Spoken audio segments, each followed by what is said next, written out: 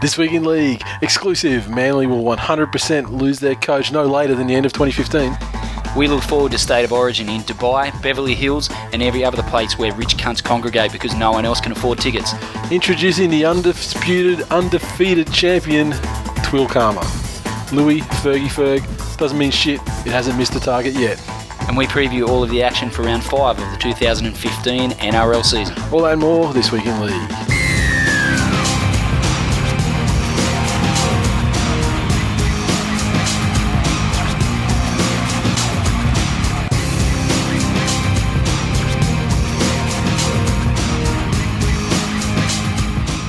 Welcome to episode 182 of This Week in League. I'm Nate. And I'm Glenn.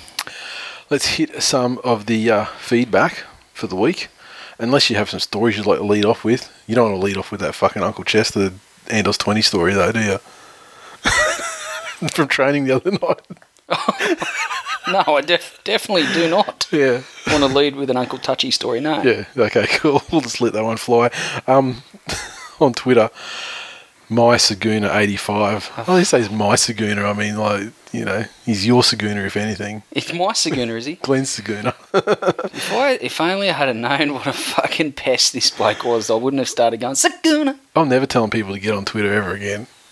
Because, my God, the pestilence, the wave of pestilence that has hit our timeline, it's extraordinary. Glenn, I applaud you on your tirade rant in last week's episode. You may be a cunt to me. This tweet's hard to read because he's written it like Prince. It's like you, letter U, may, letter B, a cunt, number 2, me. You're not Prince Saguna. Fuck's sake. You may be a cunt to me, but I must admit I enjoy listening to you speak. Well, there's one thing we've got in common. I also like listening to myself speak. Only guys like me like Wait, I'm a guy like me. Niles 1991, one of the Mitchai. Might be controversial, but the Knights are 4-0 because they're pulling a Penrith with the soft draw so far. I was waiting for you to bring it up. Look, it's kind of like an in-joke about the Penrith thing, but, you know, now if we... No, I just think if a team's going well and it's not Manly, if it's Manly, they're the greatest heroes in the history of rugby league. If it's any other team, they've got a soft draw. No. I didn't say about anyone last year except for Penrith. And why was that? Because the teams they played ultimately ended up mostly residing in the bottom 8. It was actually statistically, scientifically, a fucking soft draw. Right. And do you agree about the Knights? Look, I think it's a longer boater draw. I mean, they've had some fortunate things happen, but I don't think it's not soft. Well, the thing is, the Penrith draw wasn't labelled soft draw until we were like 2/3, 3/4 way through the season because you don't know how shit's going to pan out. That's the thing. You can look back in retrospect and go, wow, that was a soft draw. This one, it's a bit fucking early. It's only a month into comp. Nothing's proven about anything yet. But the justification for the soft draw for the Knights that we've been given here is the Warriors have won 6 out of 19 round 1 games prior to round 1 this year. Round 2, the Cowboys perennial slow starters. The Titans are the Titans. And finally, Penrith missing 2 most important players. Now, I would agree that Penrith were cruelled in that game on the weekend by some late withdrawals. No doubt about it. But there was still the Hunter thing. I mean, you know, there was that edge there as well. And, I mean, it's not like the Knights are playing shit and they're just getting over the line. I mean, they did well in the first couple of rounds, though, where they were fucked. And, like, they were down significantly and managed to come back both times. I mean, the Cowboys... Yeah, they've surprised everyone with how shit they've been this year, especially given they played 3 out of 4 at home. Yeah, and the Titans and the Warriors. You know, the Warriors are in your home, away from their home is always a better proposition. But I think it's a bit too early to call soft draw. But don't be surprised if later on in the season we look back and go, wow, yeah, you're right. Trent Slatter. If only NRL media was as insightful as This Week in League. Fergo might be clear in the eyes of the law, but he's never shown remorse, still a scumbag. Thank you. And we got a good response from a lot of people in regards to our comments on Blake Ferguson and that whole situation, and it shows. I mean, we might only be a small slice of the rugby league population, but we certainly have a very passionate and vocal fan base, and those same people will call us when we call bullshit on us when we get it wrong. Yeah, when we get it wrong. But when we say something about their team that's not completely filleting them. Yeah, but when we get it right, it shows, and it just doesn't seem that hard to get those sorts of decisions right and put forth the best image of the game that it deserves. And it's a shame that the NRL gets it wrong so often. And the funny thing about last week as well, like, so we went off on the concussion thing as well, I think. None of that was actually planned as well. I just sort of spur of the moment just said, let's elaborate on that a little bit, and threw some, like, devil's advocate stuff out there, and it just became, it turned into it. So I was really pleased with the way it sort of all was received. Solzy04. First, I have to apologise. We're going to put his song on last week and just editing the show at, like, finished editing at about, like, fucking 12:30, and my eyeballs were hanging out of my head. I just totally forgot. P.S. We decided it wasn't good enough to appear on our show. So it'll appear at the end of this show. Yeah. Unless I forget again, and geez, that wouldn't go down well. But he sent us a tweet, said, my literacy group word scramble for this morning. It's like a 3x3 grid with the first three letters RUN, the middle row TMB, and the bottom row AEO. And so basically make words from these letters. And he just said, the vowels were just thrown in there. Brilliant. So I wonder what they actually.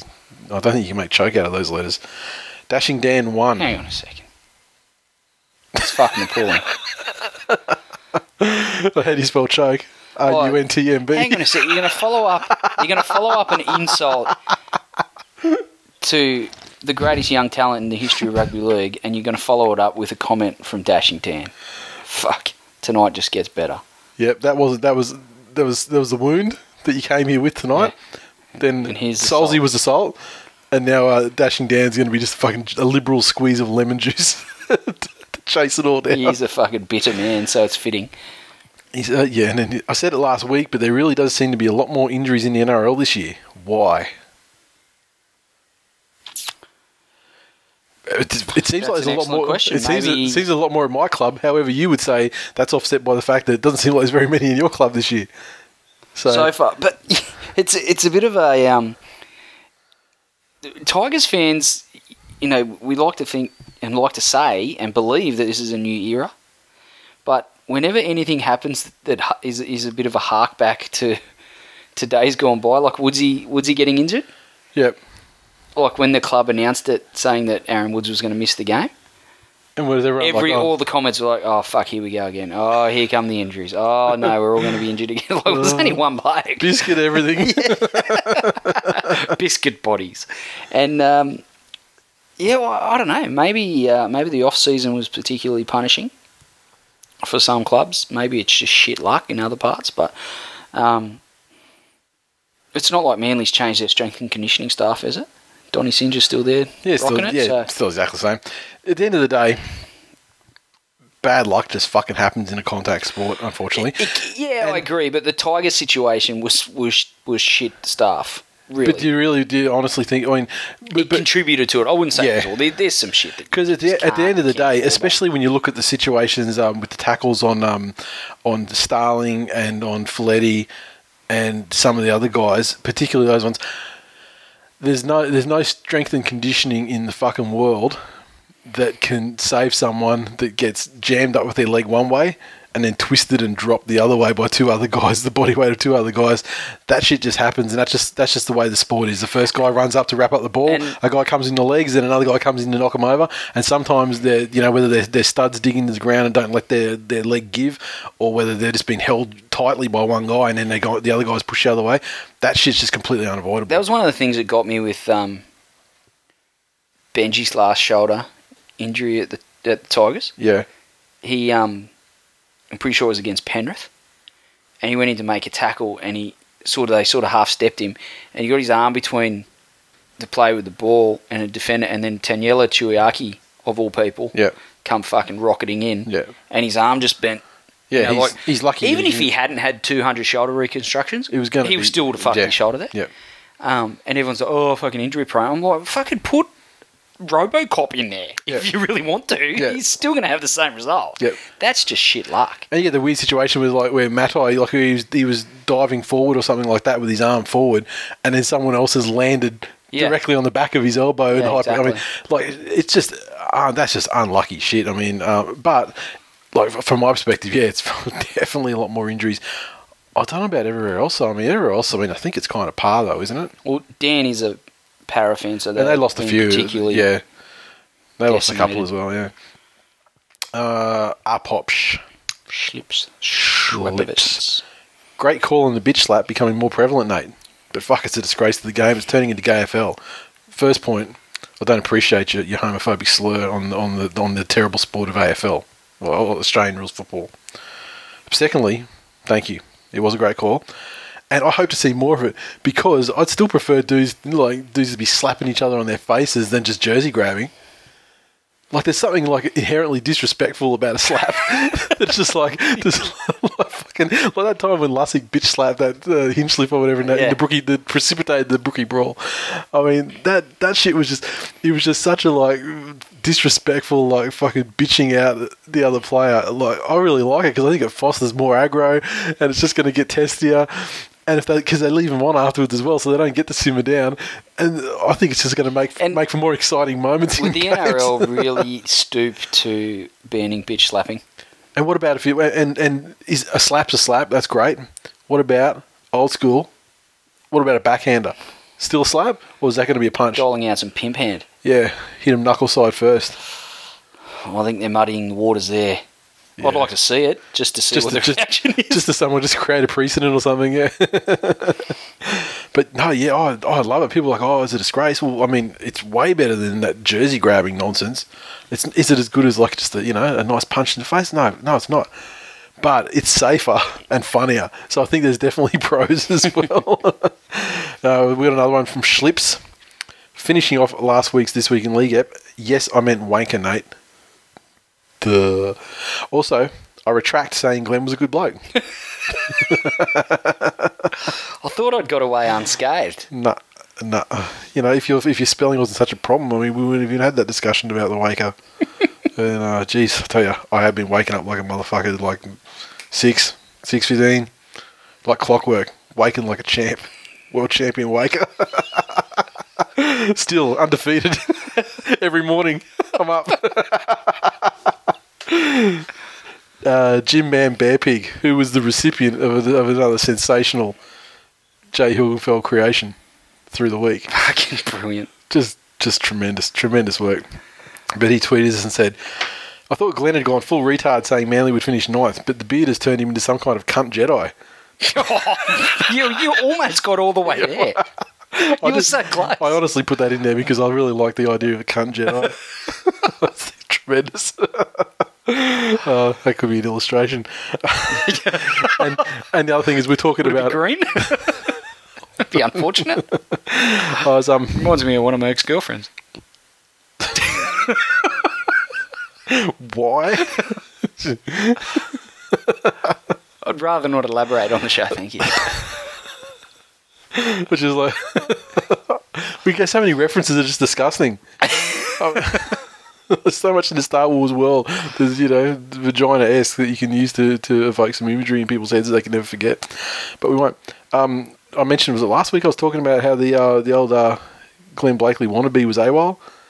He's back. He's back. Glenn, beautiful. Glenn B _wannabe. Amazing to hear #the Glenn defending women everywhere in latest step. True gentleman. #face of feminism. #face of God. Oh man! If you were ever short of free dick suck, I think I know where to point you. Blue _beaver, who's changed his display name to TWI Beard's #1 fanboy. Because Bennett he has been rocking a beard. I'm not sure I've ever seen him without a beard, except for November where it's usually back by December. But what the fuck is that? Who did that? Is that a new one? I did see that. I didn't see it today. I didn't see it. Sorry, in joke. Yeah, in joke. I'm just fucking, can you email me that picture so I can put it on Instagram? It'll be on Instagram tomorrow, fellas. Blue_Beaver. Dear Nate, feel free to not make any more revelation predictions about Manly plays for the rest of the year. Cheers, Beav. Now look, you're referring to what I said about Mateo, and quite honestly, I think Mateo Tia. He went back to Mateo though on the other day, and like I understand why he was doing the crazy shit, because the two useless cunts in 6 and 7, especially 6, were doing fuck all. So he was trying to make something happen. However, we're not the Warriors. Stop throwing it fucking around like you're still the Warriors, man. And you sit down for a couple of weeks with your ankle injury and just fucking reflect on that. Was it an ankle? Fuck, it looked like a knee. I thought it was a knee, but I've been hearing ankle on the internets, and the internet never lies. So exactly must be his ankle. There's someone on the interwebs that says I'm a god. Definitely doesn't lie. And Lucky Lamps, more filthy mouthed Sheilas, thanks. I agree. Tweet us. Regard. I assume he's talking about Annie? No, I think he's talking about the one whose name escapes me, who tweeted us. Oh, was it Grace? No, I don't think Grace is dropping the language. Mary? No, I don't think so. Is it an Emily? Is it like an Emily Day or something? Yes, that's it. Yeah. Emily? Emma? Yeah. So, fucking. I need to pay more attention. That was last week, and I don't have the notes in front of me, but I think that's what he meant, and I agree. I mean, just nothing better. The Mitch I. Newcastle, I presume he's at Newcastle. He certainly was at Hunter on the weekend, and he sent us a photo saying, repping the TWiL National, the TWiL, this is autocorrect, also I'll correct it on the go. Repping TWiL Nation at half-time, kick for cash. Is that worth a free hat or merch? I assume you won kick for cash because you're up against Billy Peden, and as it turns out, fucking mate of mine, Shane Goodwin, who I used to work with, and he sent the picture through, and I see him with the hat on, and then immediately my gaze goes across to the gigantic forehead on the right of the shot, and my old mate Charlie Murphy, Shane Goodwin, sitting there smiling. Don't know why he was smiling, because he missed a kick from 20 metres out from right in front, I'm told. And, does he have legs? He's the only one who's there unprepared. He's wearing jeans, and the other two are wearing shorts, so he was pretty much unprepared anyway. But surely you could knock it over from 20 metres out, mate. Right in front, even. Well, Daly Cherry Evans can't. Well, he plays for Manly, what do you expect? So it was funny because he sent that tweet through, and by the time I've started, sort of just going, hang on a minute, that looks like Bing Facebook Messenger. Saw a guy wearing a This Week in League hat at half time at the game. He said you're a legend, and I set him straight. And, yeah. And then I missed a kick from 20 metres out right in front. Yeah, and he's gone. Then Mitch's tweeted said he said he knew you. He was the only one to miss the kick. Poor fella. He supports the Panthers too. #rough day. #good bloke. So bad luck, darkness. But good job, Mitch. And you have to let us know if you actually won or if you were beaten by Billy Peden. I'm not sure. Or beaten by someone that missed every kick. Cody Girdlestone. Finally grew a pair last night and got my This Week in League membership. Now I've paid the boys to give my tweets shit. #RunDBE. #Dugan, Benji, Eto. Well, look, you've given us a good one. You've given us a good one to start with. If you want us to give, if you want to pay to have your tweets savaged, you're off to a flyer. It's so wrong on so many levels. Let me tell you, it's so easy to produce designs in the style of Run DMC. I got my template down and everything. Unfortunately, I don't think anyone's going to come up with anything as good as yours, Glenn. Wow, Nathan, that's possibly the nicest thing. Probably the only nice thing you've ever said. It's so good that people should get in there and fucking buy it, though. I agree. I wish they'd hurry the fuck up. People that fucking call themselves salesmen, that do sales for a living, and then says, you know what, put me down for 10. Well, and orders 0. Well, he's in sales, not buys. Fucking hell. But overpromise, underdeliver. He's a reverse salesman. He did say that he was going to grab one, and that's what's prompted you to go off and go, hang on a minute, you said you were going to get 10. Yeah. Make it 15 now. How about that? Yeah. Fucking, God forbid, put your fucking hand in your pocket for once in your miserable life. Jesus. 15 pretty much gets it over the line. I'm prepared to actually, if we can get another 15, I'm prepared to shrink the window down and just to get it going, because you deserve it. But it's look, to be fair, it started from scratch and it's gaining momentum. Yeah.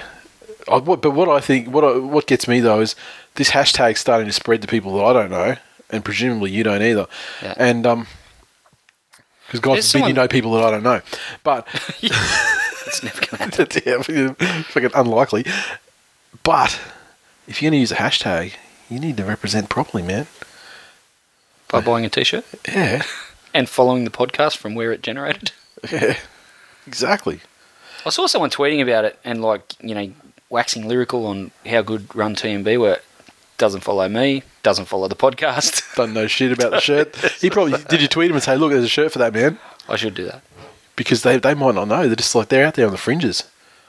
I think it's a catchy Underground. Hat.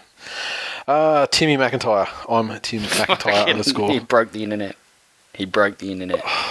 I don't have it on my iPad, that picture, because... Just to cut you off, we're going to get to Tim. Oh, we? But #pion needs to be a... Yeah, that's coming. That's coming too. Has to be. We'll get that bit, but... We'll give Sally Kapow. You mentioned last week, and presumably you'll think twice before mentioning shit again on the show, or talking about a nude selfie where wearing nothing but a This Week in League stubby cooler. Timmy McIntyre. Thinking to myself, what fucking moron in their right mind would ever do Will Danny Tequila actually do it for us? That's what you're thinking. And no, Timmy McIntyre will though.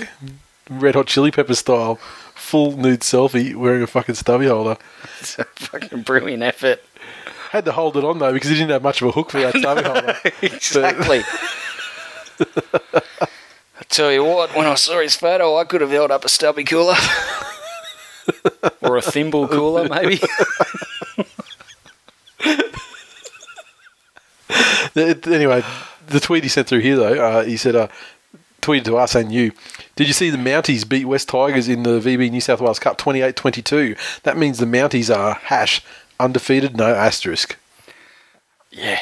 They're well on their way to bombing a grand final. Yeah, I'm sure they are. Again. And they're also very thirsty because the person that runs their water isn't very fit. Yeah. By the looks of his nude selfie. And he doesn't really like clothes. And he runs the water. He's got to cover up with the water carrying cooling device. They're like, these bottles are hot. Can you get us a cooler? Actually, don't worry about it. So check your Gatorade for stray pubes. Why is there dental floss in my Gatorade? Wait, that's not dental floss. At Aussie Blackwell. Too many cookies equals biscuit legs. Thanks for the science lesson, boys. # Nate and Glenn, the science guys. Yeah. Isn't that Chapo's boyfriend? You're welcome. Yes. Yeah. So. Not boyfriend. I mean, I think he was there under duress. I saw them kiss. Oh, okay. Yep. Well, congratulations, guys. I wish you all the best. Some fucking ugly kids right there. Chris is fine. Chapo's. Chapo's the one punching. Yeah. Jar TV. Every relationship has a settler and a reacher. Stop settling, Aussie Blackwell. And he's much taller than Chapo. So there's a lot of reaching going on there. Literally reaching with his mouth. Jar TV. J-Rad. You fuckers are quick to believe in # Louis Karma, but won't admit that # RunTM blasphemy is a thing. Jam Master J will smiteth thee bitches. That's the first stupid tweet from Jared this week. Let's move on to the second. Actually, chronologically, that was the second, but here's the next one. Gee, don't feel bad. N telling you a Rocky reference was a Rambo reference is far worse than you not knowing dodgeball. I can remember specifically the moment we were doing that when I was talking about it was like I was talking about like Rocky 4, like he was going down to like, living in America and getting killed by Drago. And then as I go to press to stop it, I just sort of under my breath turn around, look at you under my breath, go, yeah, that was Rambo. I mean, the person who is precise on references all the time. I get it. You get it. You got it. But that motherfucker. Yeah. Like he was probably the second download of this show. After Mr. Wars, right? Yeah, we had. Well, probably third because you would have downloaded it first. You like the sound of your own voice. I'm yet to make sure it worked. There's a technical basis. Yeah, exactly. You would have downloaded second. You're done so good with technology, so you probably still would have been about 10th, even if you tried to be second. That's fucking hurtful. Then Mr. Wars. Then this fuckhead. Oh yeah, Jill and Aaron were very early on the piece. True. Yeah. This fuckhead would have been right up there, right? Johnny from. He knows. He knows what time it is. He's accepted lunches from both of us. Both of us, indeed. Paid for lunches. Exactly. I've been to his home, for goodness sakes. Have you really? Yeah. I've never been to his home. Yeah. Wow.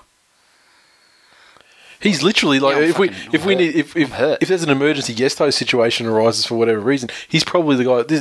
He's so entrenched in and he didn't get the fucking reference. I don't think I've been more disappointed in someone than in that fucking. So disappointing. Yeah. And then he kept trying to come back and going, no, you can't come back. No, you can't. You can't. There is no coming back. Mr. Sando. Dear TWiL, just checking in for the season to let you cunts know that I'm still listening and still love your work. # more beer talk. That's lovely. More beer talk. More tweets. We didn't do the board, yeah. More tweets, Mr. Shando. What about I'm teetering? I'm teetering about changing it up. Changing it up, how so? Shaving my fucking beard off. Completely? Changing it up. Why? I don't know. I'm in a bit of a crisis. I'm in crisis. Have you been served papers? No, fucking not at all. she's well past. She's like, oh, fucking whatever. Whatever I say is not going to make any difference. Just, some days I look in the mirror and I'm like, that's a good looking motherfucker right there. Other days I look in the mirror and go, that's a good looking motherfucker right there. He might need to have a shave. And then some other days you look in the mirror and go, oh, Glenn Stewart. Yeah. What are you doing in my house? Shouldn't you be training down at Redfern? Well, we'll see who breaks first. We'll see. I don't think it shouldn't be a matter of breaking. This is the thing. No, it's not. You're a man, you're not make a choice. Exactly. All right, stays for another week. Cool. Yeah. Look, I feel that the way that the show has started this season, I think it would be disrespectful to the show and to the audience and to the members who pay money. It'd be disappointing to them if it still wasn't around like at the grand final meetup. Oh God, me dead.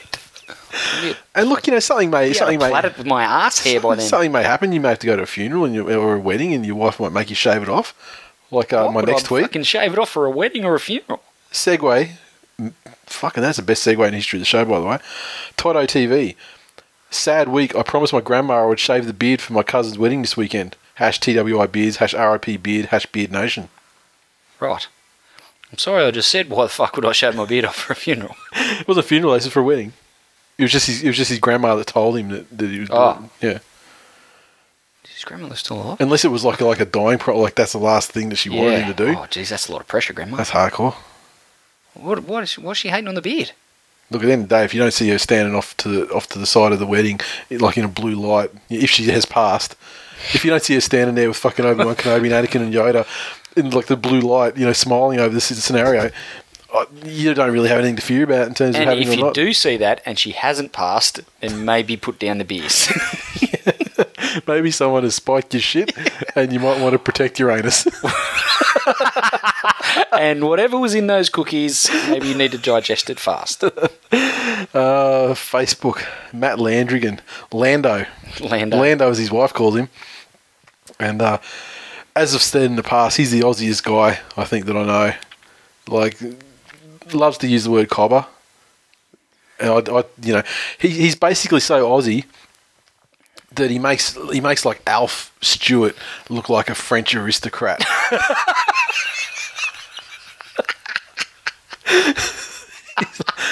And so he's he makes Russell Coit look like a Kiwi. So look, we're friended up. We're friended up on Facebook, and he sends me messages now and then, and obviously St George and Manly. Photos? He's St George. To our this week in League One, we almost got a nude one, but he's the St George Manly game. He's a St George fan, so he's sort of saying, sending me messages like, how you feeling about the game, and having a chat. He's very respectful, doesn't he's not trolling or anything. But then his wife sends us a message to the show page, and she's like, I got home and this is a scene I was confronted with, and it's a picture of Lando in his St George boxer shorts and his lucky undies, I believe. And hey, we've all got them. And and what have you got it open there? I'm just trying to find it. Yeah, what was going to the private messages on the page, and I believe he said something. I know he dropped a C-bomb in there, but I can't remember exactly what it was. But tremendously disturbing, and we're seeing far too much. To be quite honest, we're seeing far too much of our listeners at the appendages. How do you get the messages on the app now? That's a fucking excellent question. Oh, there we go. Notification. You go that lightning bolt one. So Kate, his wife, has sent us a message. There it is. There. It's like he's trying to have sex with a Dalek poster or something. Is he trying to have sex with it? Or is he? He's trying to at least. He's trying to get a bottle cap down his pants. Well, he's trying to. Well, I mean, he's rocking a tenth of a mongrel. He's trying to get it up. A tenth. he's trying. Well, I mean, at best. Now.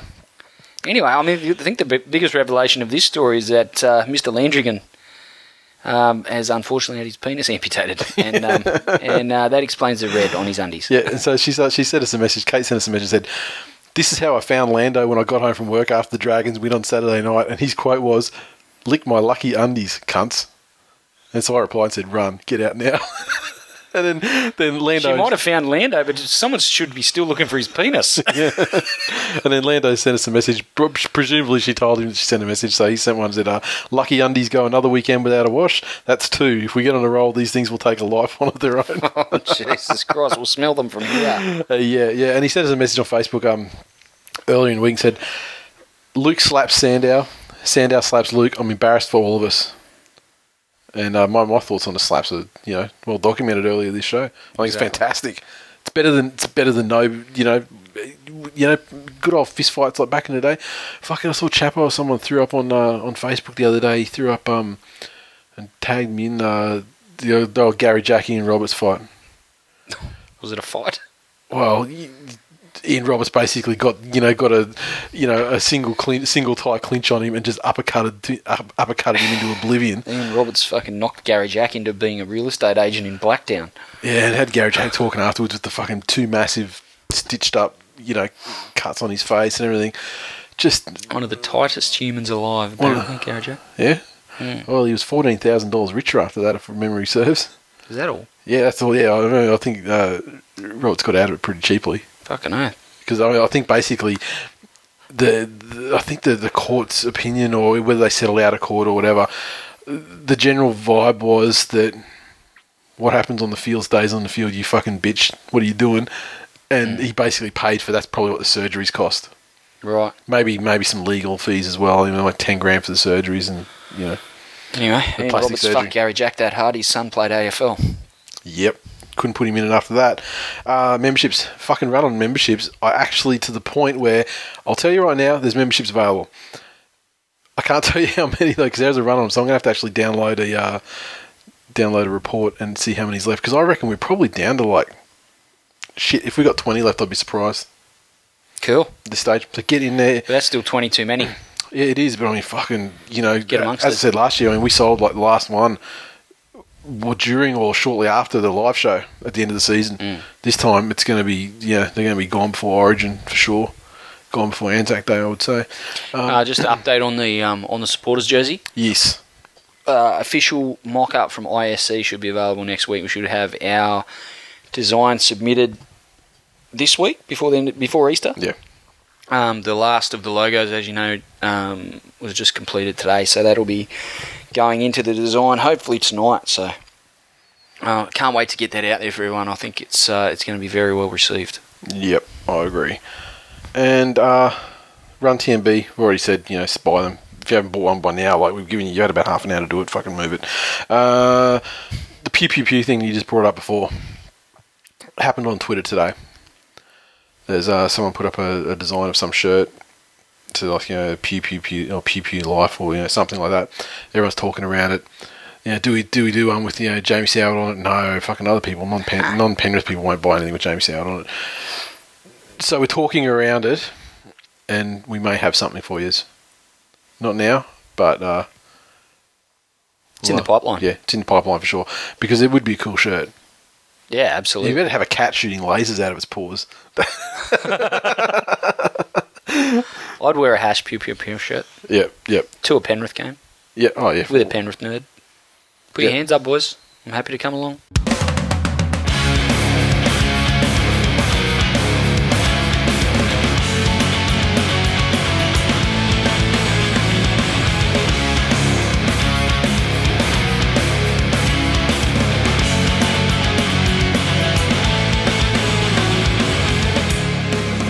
News. First story exclusive to this show. It's not really exclusive. It's not exclusive, but I haven't actually seen it anywhere at all reported in the media. So as far as that's concerned, it's fucking exclusive. Manly are definitely losing their coach no later than the end of the year. Announcement from Opal Coaches. Hi everyone, it is indeed with a heavy heart to announce that this year will be mine and the company's last year to drive this wonderful team around in their own dedicated team coach, envy of all other clubs in the NRL. Unfortunately, due to new internal management structure emerging at the club, they've shown very little care to retain our sponsorship and services beyond this year, so we decided this is not the club we want to sponsor anymore. This does not detract my love for the players or team. I'll be maroon and white forever, but it's time to move on to another club that has a better attitude and retains that family club feel. The team coach, the family club feel, he doesn't have much punctuation here. The team coach will be stripped of livery at year's end to make way for a new club. Been wonderful 8 years, 4 grand finals and World Club Challenge win. Been a delight and a pleasure each and every week, year in, year out. Made some wonderful mates in the coaching and playing staff over the years, but I can't continue with this new attitude internally, so they have the new attitude internally they have, so I've decided to move on in 2016. What a fucking shame. It is a fucking shame. And it just goes to show that what people are saying about, your Kellys and your Pens is 100% fucking spot on. So, good job, fuckheads. Unbelievable that, there's a devoted guy that wants to pony up cash every year. Yeah, exactly. Back on it. It's free advertising. I've seen another guy say that he had a company and it was in Thailand trying to sort out sponsorship or whatever. Couldn't even get a fucking call back from these two cocksuckers. So, yeah. It's fucking ordinary. Oh, well, they deserve everything that comes their way. Oh, look, even the shit fans. I wish I could fucking strike it rich on some idea or even just win like Lotto to give you enough money to get in there and take this fucking club back from these cocksuckers. Like, it's unbelievable that at the end of everything, the team fucking doesn't, on-field shit doesn't bring anything to a stop, and it all fucking comes from the, these cunts who supposedly get themselves a majority share to stop all the fucking, back of house shit. And since then, I think more shit has gone, from a fan's perspective, more shit has gone awry since they took control than the entire decade before it. Mm. I mean, there's a couple of milestone incidents in the decade before, don't get me wrong. However, I don't think any of it amounts to as bad as, and it's not like this Opal thing in the scheme of things, it's a very minor, small thing. But when you see that these guys are so fucking passionate about about the club and everything like that, and they're saying what I said last week or before, like that the family vibe seems to be eroding, then not good. It's just, for me, it's just another point of confirmation on what I already sort of knew and believed.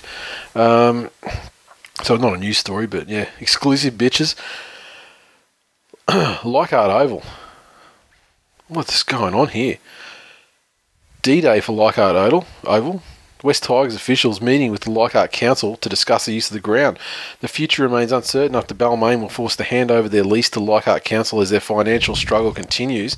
The council has since taken charge of the ground, which is supposed to host 4 NRL games this season. The Tigers will need to agree to Council's new lease in order to remain at the ground. They're due to host Canberra there on April 19. Grant Mayer stated the club will not pay any extra to use the ground. Leichhardt Mayor Rochelle Portier said lease conditions will be unchanged. We're not proposing to change anything except ensure the maintenance of the ground is at optimum level for NRL games. Everything is proceeding as per normal. That's our intention. It costs the Tigers almost $70,000 to play a game at the venue, while they're paid about $100,000 per game to take matches to ANZ Stadium. Leichhardt Council will take hold of the lease until October, costing them $300,000. West Tigers have assured us on a number of occasions that the 4 games are locked in for this season. We will be progressing with that. We've been doing different upgrade works on the Oval and ensuring everything's in place to make sure games run smoothly. West Tigers have no intention of taking over the lease from the council. Mayer has confirmed the Tigers will certainly play their Round 7 clash against Raiders at the venue, but refused to commit long-term to the club.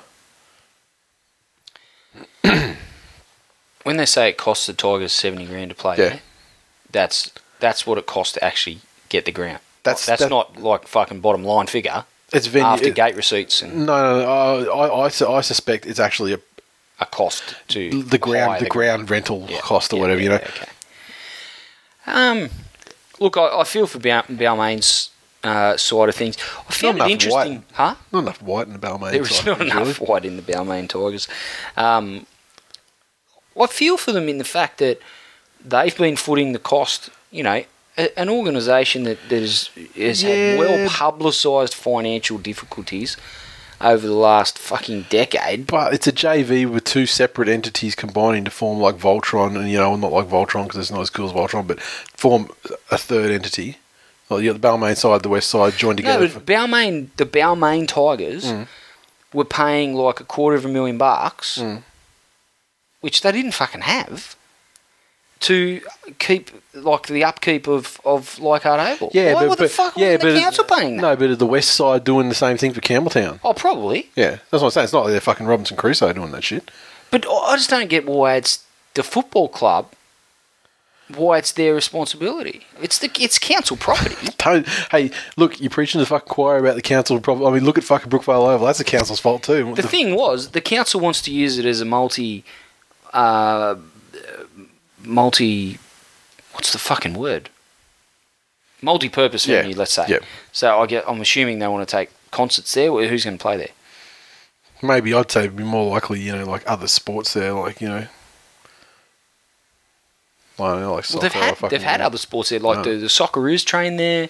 They've had other, maybe fucking Farah could, build up on the hill and fucking try and have another crack at a schnitzel spot. I'd buy it. I'd buy some. There's no doubt about it. I just think that was interesting for me that they've been footing $250,000 a year to upkeep Leichhardt Oval and not the council. The Balmain Tigers don't have 5 cents to scrub together, and they come up with $250,000. No wonder they're gone broke. For fuck's sake. And the council proposed to make it a multi-purpose venue, and they were going to up the maintenance cost and have the Tigers foot the bill. Nice try. Yeah. Look, it's a tough one. I love games at Leichhardt Oval. I love that the Tigers play there, and at Campbelltown.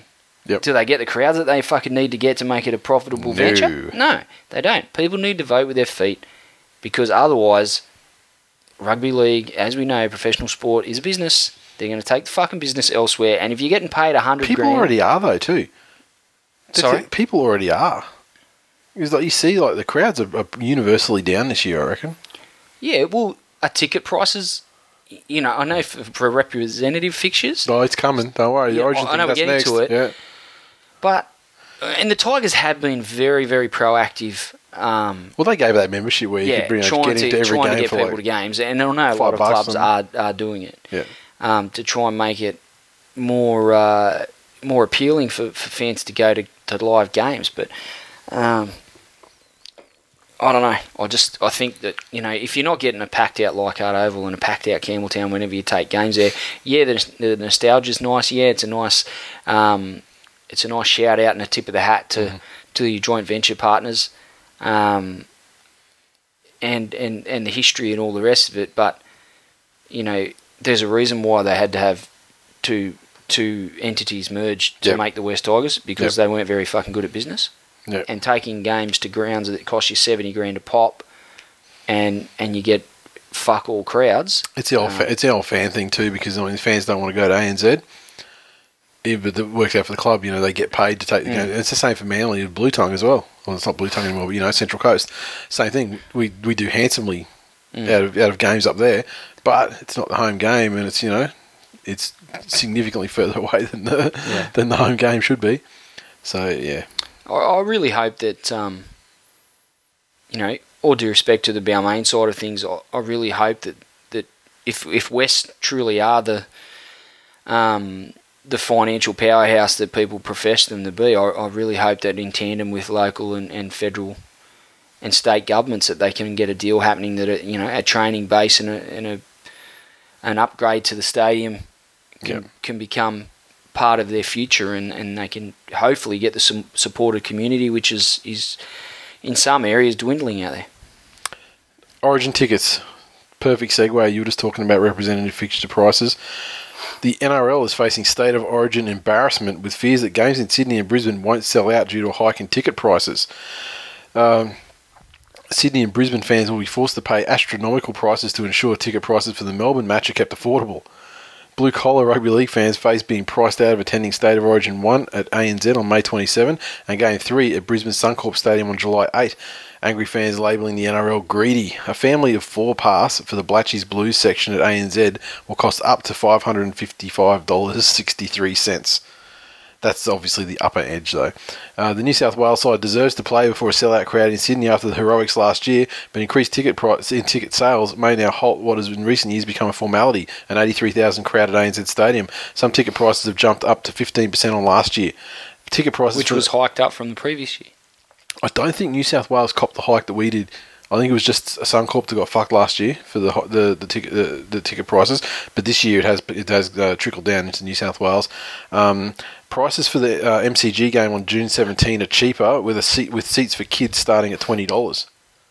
The NRL is aware AFL mad fans won't pay top dollar to watch rugby league. That means the NRL is gouging fans in league heartlands of New South Wales and Queensland to try to ensure Melbourne is a success and the governing body doesn't lose out financially. So here's some typical prices that we're seeing. A family pass for Sydney, 2 adults and 2 kids, starts at $203.90, goes to $489.36. A single adult entry, including booking fee into the ANZ Stadium, ranges from $71.36, which is pretty cheap actually, to $280.36. Gold seats last year were $155, this year $168. Family gold pass last year was $465, now it's $489. So they're not massive increases, but they are increases. Blatchies Blues, last year's minimum ticket was $70. Now an adult ticket will cost between $96 and $249. A child between $81 and $163. Imagine $163 for a child. And a family pass now between $254 and $555. Yeah, I get the whole Melbourne thing, and I get that it does need to be a profitable venture to take games down there, but it just seems like a cash grab. And it's a jewel in the crown, as they say, of rugby league. It's the biggest spectacle and the greatest stage of the game, and it should be sold out. You're fucking damn right it should be sold out. And this whole thing, the cash grab, people, it's pretty universally recognised that people are doing it fucking hard in a lot of different areas. The amount of, certainly my industry, the amount of people that have been laid off work and made redundant within the mining sector in the last 12 to 18 months it's fucking ludicrous. Yeah. You know? And that's rugby league heartland right there. Yeah. And now they can't even can't even afford to go and watch the footy. It's it's pretty sad that what is a blue collar sport at its very core is now being trumpeted out to those that people are being excluded from it, basically, from the biggest spectacle of the sport, and that's never going to sit well with me. Blatchies Blues tickets for the Suncorp game will cost $147.83. Maroon membership packages range from $260 to $425 for a single game. Membership package costs have increased 15% on 2014. And Brisbane, they do not offer reduced family passes as well. So Jackson, I mean, they had trouble getting tickets to Game 3 last year. Yeah. Jackson got free tickets at his coaching clinic. Yeah. Albeit it was a dead rubber, but yeah, okay. I get that, but it's, I don't know. I think it's a bit of greed, and I think it's narrow-mindedness and short-sightedness. Crowds across the NRL, as you just said, are on the decline, and clubs are trying their best to try and get patrons through the gate. But if the crowds are still down, then there's a greater power at play, and that's probably the economy and the state of people's employment, and times are tough, and people are watching their expenditure, and then to go hand in hand with that, you're going to hike ticket prices up to State of Origin. Doesn't really make a great deal of sense. Yeah, exactly. And the NRL side of the story is State of Origin is the biggest sporting brand in Australia and is priced similar to other premium events. Tickets to the final of the Cricket World Cup, for instance, range from $60 to $400. So, there you have it. And now this is a final story. I just thought I'd snake in there. I'd slide in there, maybe unwelcomely to the listeners. But Blake Ferguson, 4 months out with a foot injury. I've never seen on Twitter such widespread rejoicing over players, sustaining a serious injury requiring that much time on the sideline. And the Roosters have had to put in special measures to ensure that Blake does not stray as he faces 4 months on the sideline with a foot injury. He declared... Hang on, he's been rehabilitated. Oh, yeah. Remember? No, he's why the fuck would you be worried about him straying? He's been rehabilitated. That's why he was allowed to play the game again. He's a fucking top bloke. Let's be real. It's not his go. He declared except for that time those other times where it was his go. On Monday, I bet you guys, the media that means, will speculate that I'm going to play up again, but it's not going to happen. But despite his assurances, the Roosters have hatched a plan to make sure he stays focused as he undergoes surgery to repair his foot injury. We spoke to him about coming back into the office, and I said, Brian Canavan, the chief executive of the Roosters, he'll do some admin-type activities to keep his contact up. It's important to keep the contact with him. It's psychologically and emotionally challenging for players when they cop a severe injury. He's handled the situation extremely well, and I'm pleased with how positive he's been. He's part of us now, and we don't have any other worries. I'd send him to fucking women's shelters and things. Exactly. Or do something, maybe women don't want to see him because they'll fear, it's fucking... you'll try and bowl at strike, but maybe there's something else he can do and do some good in some area related to that. Maybe instead of mouthing off at the fucking media, speculating. The media have given him a pretty fucking fair ride. Let's be fair. Very. Front cover of a big league magazine saying about what a fucking redemption story it is. Yeah. No one wants to actually mention what he did. Since he went through what he went through, terrible story, but look at him now, he's going great. Since that time when he was a sex offender, look at how good he's playing football. Yeah. I just want to interrupt while you're on that subject. Brian Canavan said he's had setbacks, including his 18 months away from the game. He's now 25, and as he said to me, it's just part and parcel of playing footy. Is it really? 18 months away from the game for fucking digitally raping a woman. For being a sex offender, that's part of footy. Just part of footy. What a fucking disgrace. Yes. Just part of footy. He hasn't learned a fucking thing. Yeah. And mouthing off at the media and still being a lair after he scores a try. Put your fucking head down. Go out of your way to, as we said last week, go out of your way to actually show some remorse for your actions and fucking right your wrongs publicly. Accept some humiliation, show some pride in yourself, and show some humility, and then maybe people will actually think that you've redeemed yourself. At the moment, you're just a fucking lair with a big mouth, and for whatever fucking reason, some God-given ability to play rugby league, and no God-given ability to fucking control what comes out of your mouth, or just relate to people, as a regular human being would. But, look, we went through that last week. It just gets worse. And at the end of the day, you know what? He doesn't have to do any of that shit that we just mentioned because guess what? As far as rugby league's concerned, he's fulfilled all the criteria to become a good bloke worthy of a redemption story. That's just footy. Fuck him.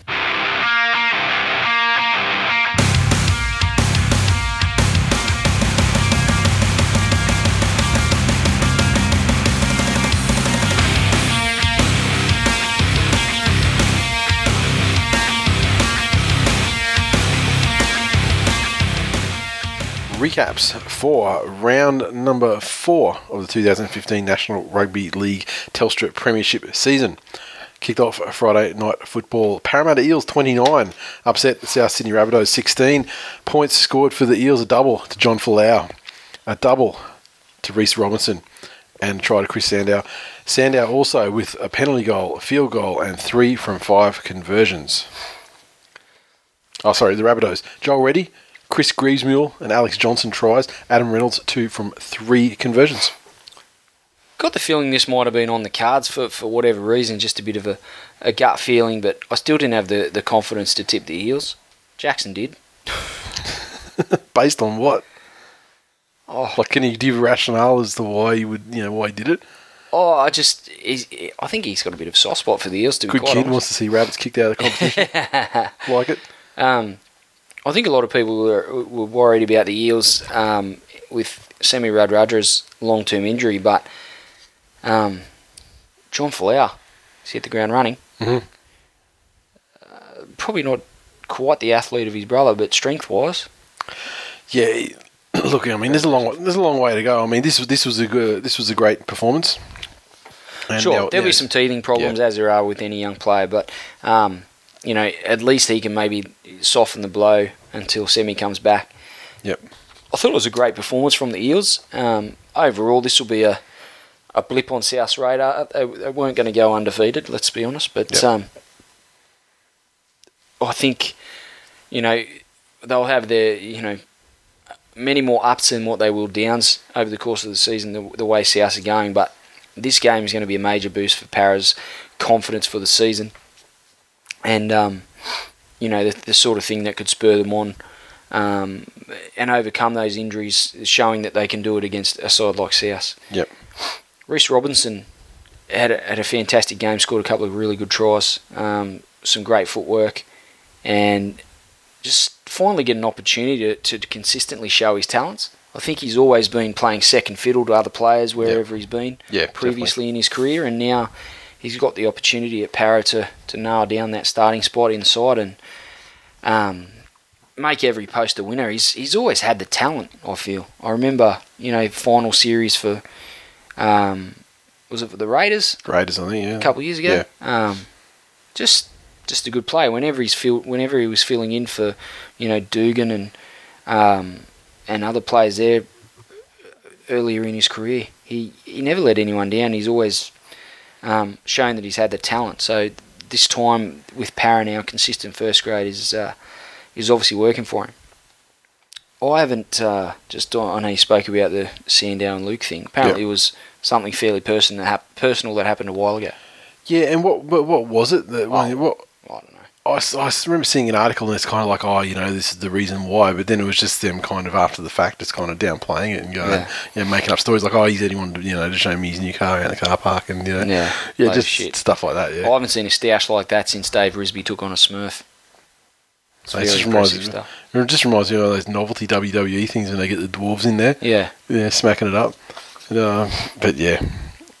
Look, to be fair, Sandow did try and shake the bloke's hand, and he refused, walked off the field. Yeah, and the funny thing was, the worst part of it, as far as a look of anything is concerned, was the fact that was kind of like live television.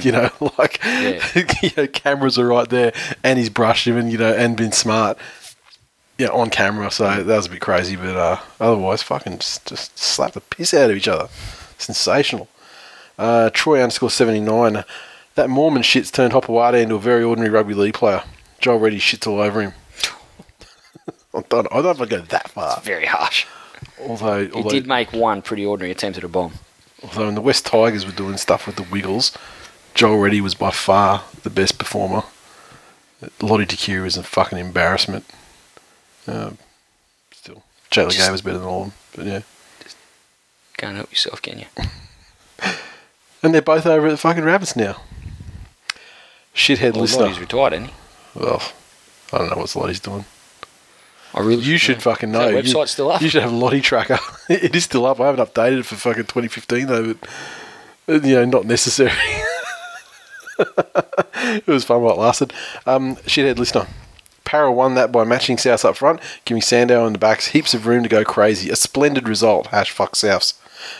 Everything up to the hashtag is exactly correct. That is exactly how they won the match, and it just shows that Sandow, with a bit of space from a decent forward pack that's actually holding its own or even getting on top, he can do some shit. It's been the story of his career. Oh yeah, but I mean, his story of his career has been playing fucking atrociously and being out of shape and that as well. I mean, now he's in shape, and he seems to have cut down on dumb shit. Either that, or it's just coming off every. He's just on a hot streak and it's coming off every time. I'm Tim McIntyre. Woohoo! Hey, at the Ben Z. #feel my eel. Back to reality to you and your shitty team. #LOL at Souths.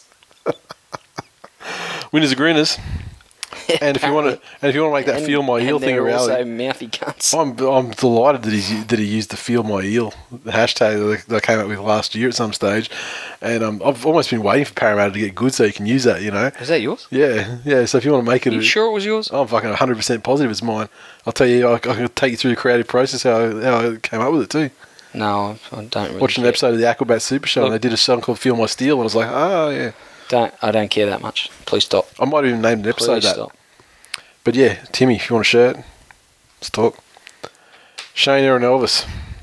This is why we love NRL. Any given day, any team can win. Para deserved it. No sour grapes.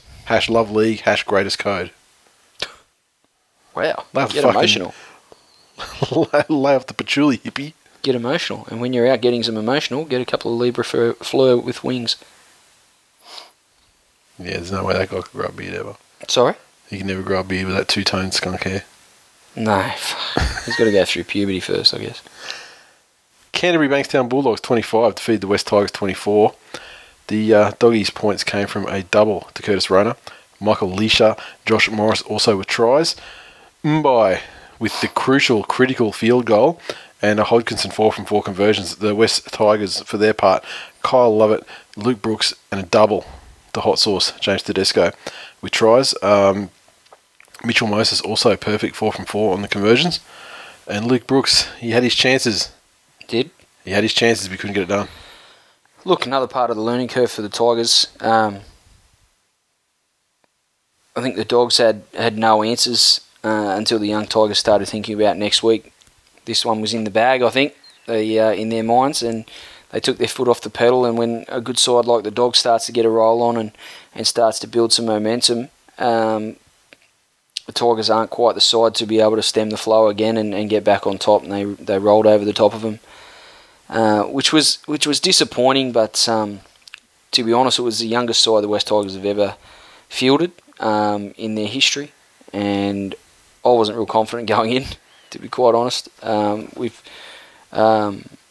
We gave the Dogs a bit of a touch-up last year, but the second time we played them, it was when we had guys like Corey Patterson playing on the wing and Sidalecki on the other wing, and it was all pretty ugly, and they gave us a touch-up.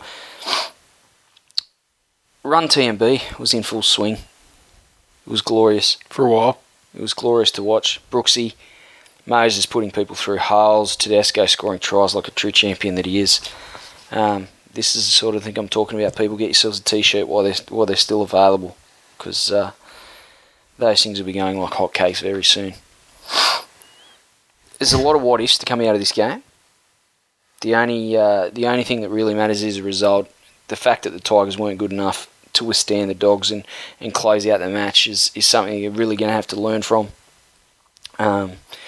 And these last 2 weeks against the 2 grand finalists from last year, when we've stuck with them but haven't been quite good enough to get the result, it's going to be a true test of Taylor's coaching and the squad, to how much they take out of that and whether that spurs them on to bigger and better performances and gives them confidence, or whether they go into their shell a little bit and take the attitude that they've given their all and haven't quite got there. So this week's a big test for them. Just on young Leisha at hooker for the Dogs, there was the first couple of games of the season, there was you had a fair few detractors in the Dogs camp. There was people that weren't quite sold on him, and had a pretty good game against the Tigers. I wonder if they're warming up to him, and obviously they were quite attached to Ennis. He's moved on, and Leisha's still finding his feet. It's interesting to see what the fan base thinks, if anyone wants to tweet us, because it's hard to get a read. There was anyone tweet us except for anyone except for GT Johns. Doesn't like him. Oh, have you seen his tweets over the last fortnight? Multiple times a day, he'll be tweeting about can't wait for the at NRL Bulldogs game this weekend. Yeah. Hash proud to be a Bulldog. It's just and I had to tweet and say, look, there must be some kind of competition going on in the NRL for the fan that can give their fucking team's Digi the most sweet dick sucks. Because as a proud fan, why are you going to hate on the guy? GT3, who's one underscore Jobs, he's the winner. Hands down, he's the winner. It's just fishing for attention from the Digi. Maybe he just loves his team.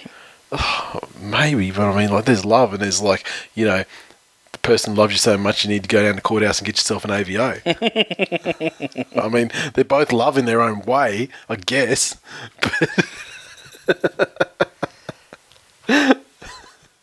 I love your work, Johnny. Is that all you got? Yeah. Okay. He gets the first tweet too, just as a way of saying, thanks. Thanks for being there to kick. TMB got the runs. We give them a start and run them down. Oh yeah, another 2 points. Go Bulldogs. Hash proud to be Bulldog. Scarecrow, 23. Bakes. Has hash run TMB been changed to hash run out of gas TMB? No. Question mark? This fucking bloke. You'd think he'd shut your mouth if you spent so much time hanging out with fucking Birdo. But no. Just running his mouth. Still. There's like wingman for Birdo. I mean, it's pretty much like being in your fucking Iraqi Air Force, isn't it? Jesus. You're going to be a wingman. Solo Dan. Standing up the back throwing your paper airplanes is about as close as you come to being a wingman for Birdo. Solo Dan. I feel for Tigers fans. Then again, I don't even remember what a win feels like, so fuck them. Confessions of a Sharkies fan. Tiger_Benji. Winning/losing is a habit. Jason Taylor. Magpies, Bears, Northern Eagles, Paris, South. He's doing good things, but maybe he's contagious. That's fucking blasphemy. How fucking dare you? How dare a Tigers fan shit on the current coach of the Tigers? That's unbelievable. One, he won't put his hand in his pocket. Two, he wants to rag on JT. This fucking bloke, he's changed. He's yet to be proven, JT. He hasn't built me lunch in a while. I need to give him a fucking dose of reality. Newcastle Knights 26 to feed the Penrith Panthers 14 at Hunter Stadium. This one, Knights 26 points came from tries to Chris Howson, Adam Clydesdale. Adam Clydesdale is one of my favourite names. It's fucking beautiful. A workhorse of a player. Kurt Gidley and Duarte Partey.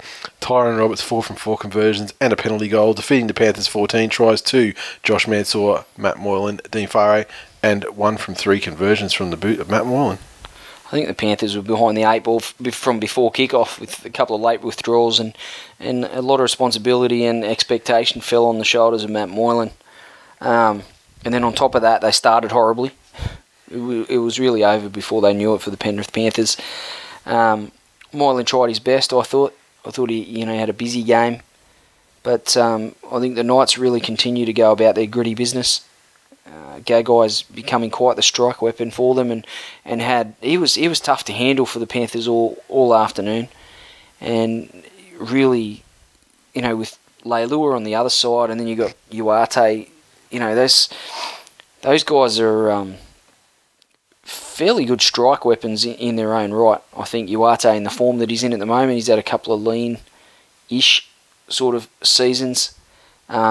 He's been a little bit up and down, but he seems to have his confidence up now. He's running the ball back really strongly and finding a lot more space with his footwork. So good signs for the Knights in that regard, especially with the service that you're getting from Jared Mullen.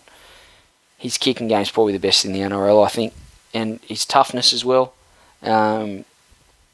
Really doesn't shy away in defence as far as halves go. Like he's a good defender. Always rolls his sleeves up and gets his tackles, makes his tackles rather. I think he really steered the Knights to victory against the Panthers, and if he stays healthy, I think he's going to get them home in plenty of close games this season. Just his kicking game and his leadership. He's had his issues with injuries over the years, Jared Mullen, but if he stays on the park, he's a fucking tough one. It's funny, he's always been sitting at that, promising, potential kind of level, even though, he's like, next to Origin, halfback, heir to Joey, kind of thing. But I think he's shaken a fair bit of that, and he's just, he might go down as a really good clubman for Newcastle. Yeah. And that's no slur on him. He's played Origin. Yeah. That's not to diminish his achievements in the game, but, he's held in very high regard up there, and to go down as a great clubman for Newcastle, there's certainly no shame in that, and he's still got a fair bit of footy left in front of him. Yeah, I mean, and the point I mean is that given the incumbents for New South Wales and Origin this year, I mean, you know, one's barely played and was playing shithouse when he was playing, and the other one's done nothing so far this season. Obviously, Mitchell Pearce is putting a good case up. You know, sure. He's making a fantastic case this year. However, you know, Mullen, you're right. I agree with what you're saying. Pearce and Brooks, got you. Oh, you're fucking kidding me. Brooks in Origin, the motherfucker can't tackle. You're right. He's not as bad as Mitch, but he's he's not a million times. Someone tell me a type of road that starts with B. It'd be the Brooks Boulevard. The fucking traffic straight down there. Brooks Boulevard, it sounds like a leafy tree line place, but in fact it's a fucking 12-lane mega freeway that Queenslanders runs through for fucking 80 minutes straight. Drew_Nathan5. Do you guys remember when the Knights weren't the best team in the comp? Nah, me either. # undefeated champions, # give us a trophy now. Fucking hell. Yes, we present you now with the March Premier's trophy, for you indeed do deserve it. And Newcastle Knights have won the premiership for the month of March. It's sad when, you know, one twin has to overtake the other twin as the mouthiest cunt in their family. Well, it'll be a bit of quiet from the other one because, I mean, like, following the Sharks, I mean, what's he going to do? Mark, what about one follows the best team in the comp, the other one follows the worst team in the comp? Yeah, the real Danny DeVito, Arnold Schwarzenegger split. Yeah. At Mark Hill. Do we take the Knights seriously now? It's a tough one to get the head around, but we have to after beating the Panthers, right? Look, I would say that, you know, the Panthers did have some late withdrawals that would have rocked their preparation because they probably would have trained, you know, a certain way. But, you know, the Knights did what they were there to do, and they did it fairly well. I mean, the final scoreline, I mean, Panthers came back at them a little bit, but they saw them off, so, you know, don't know. Shunter 86. Newcastle deserved winners, but the spinally challenged Panthers didn't throw too much at them. Need Segi and John back ASAP. Australia. Knights showing signs of being the team everyone wants to play in round one of the finals. JR_buff. Bust out the champagne and bring out the confetti. The Knights are the * undefeated # March premiers. Why asterisk?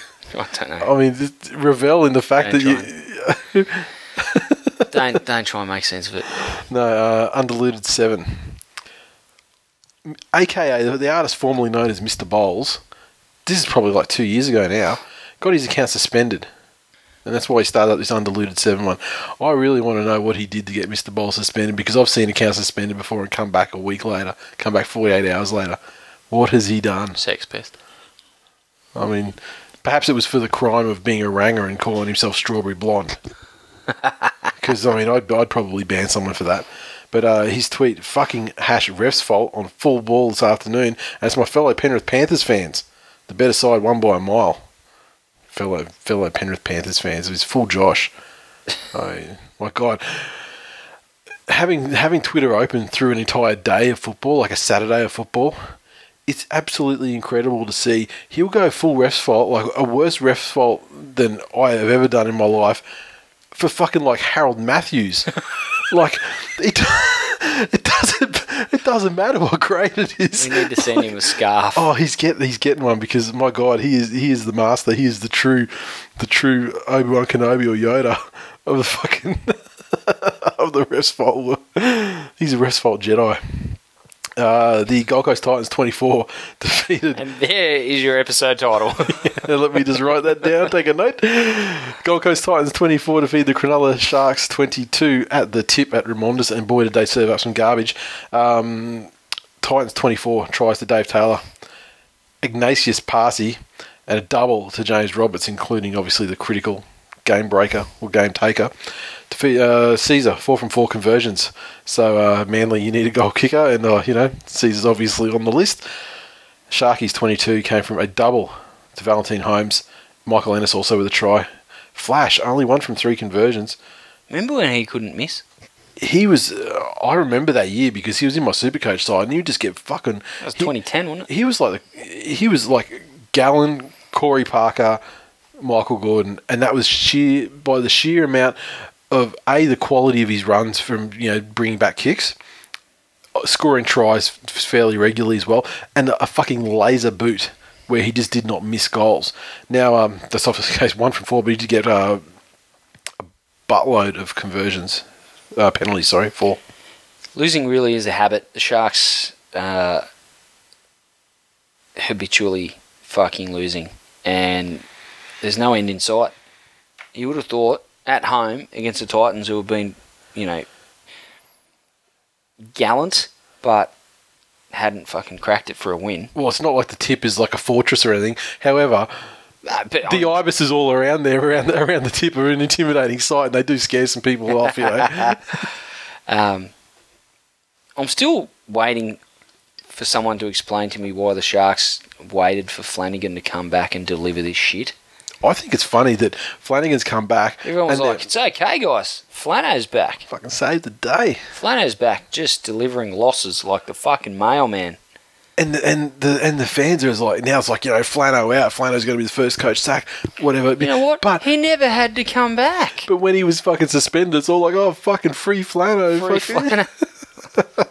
Make up your mind. Yeah, you got what you wanted. You got what you wanted, and now you got it. What you wish for. Yep, exactly.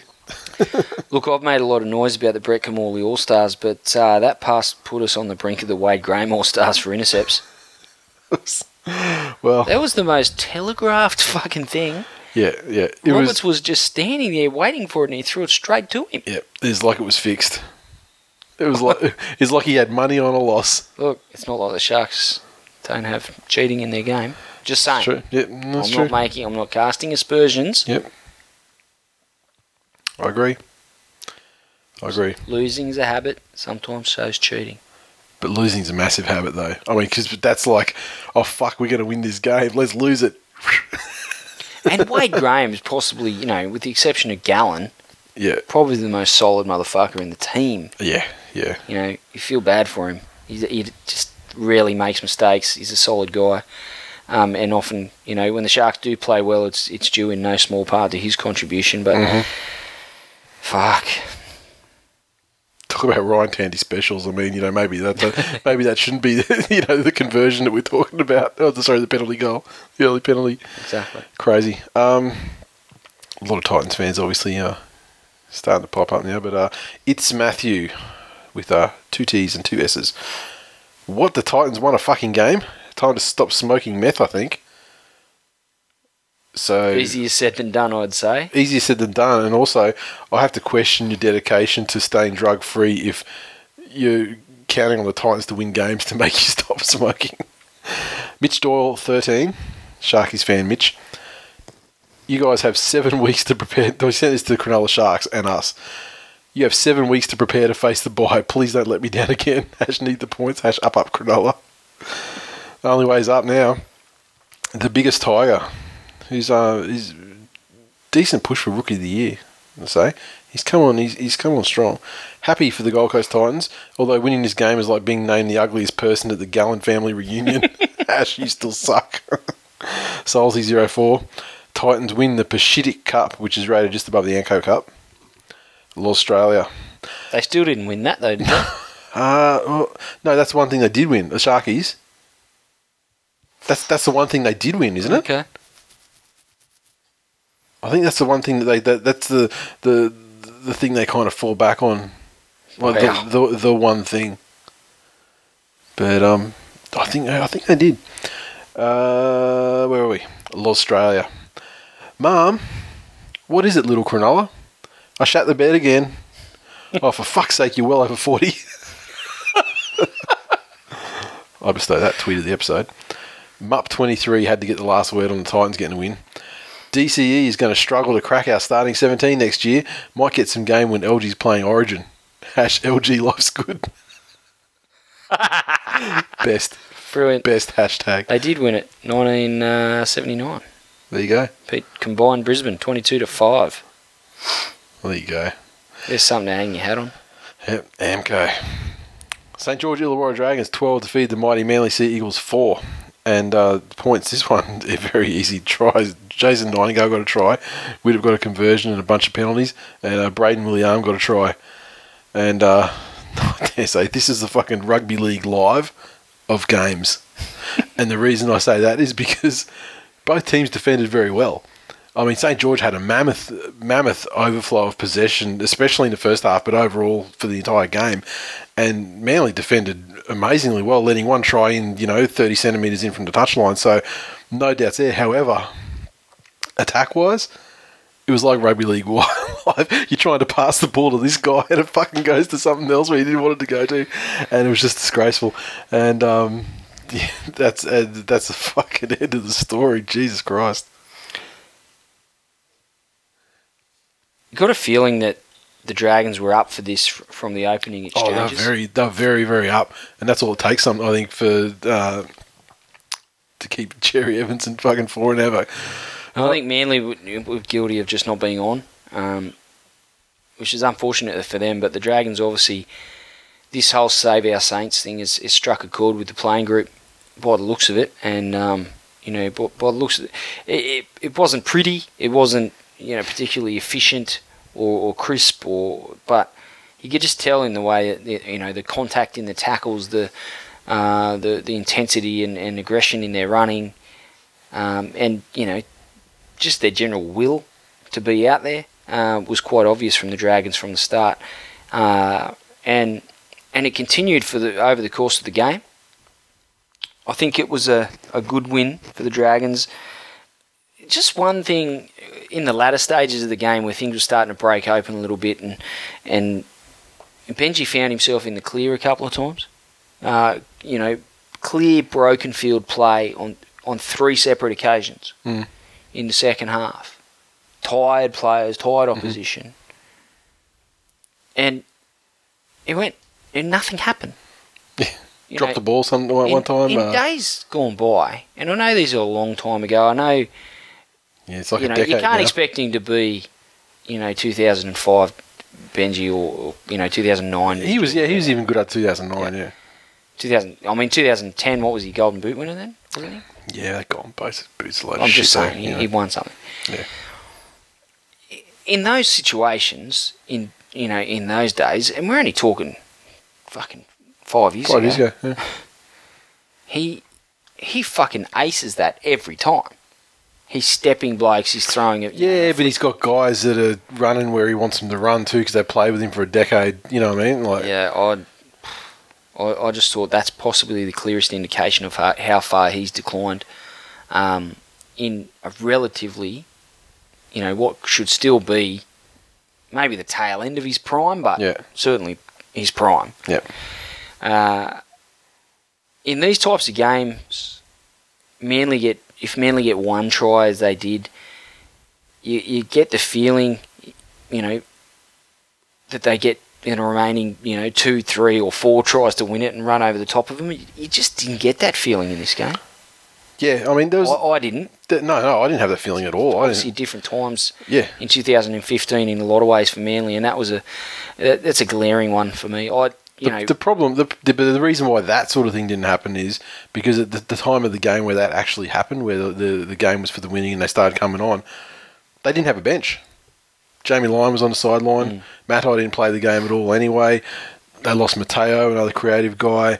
They lost someone else.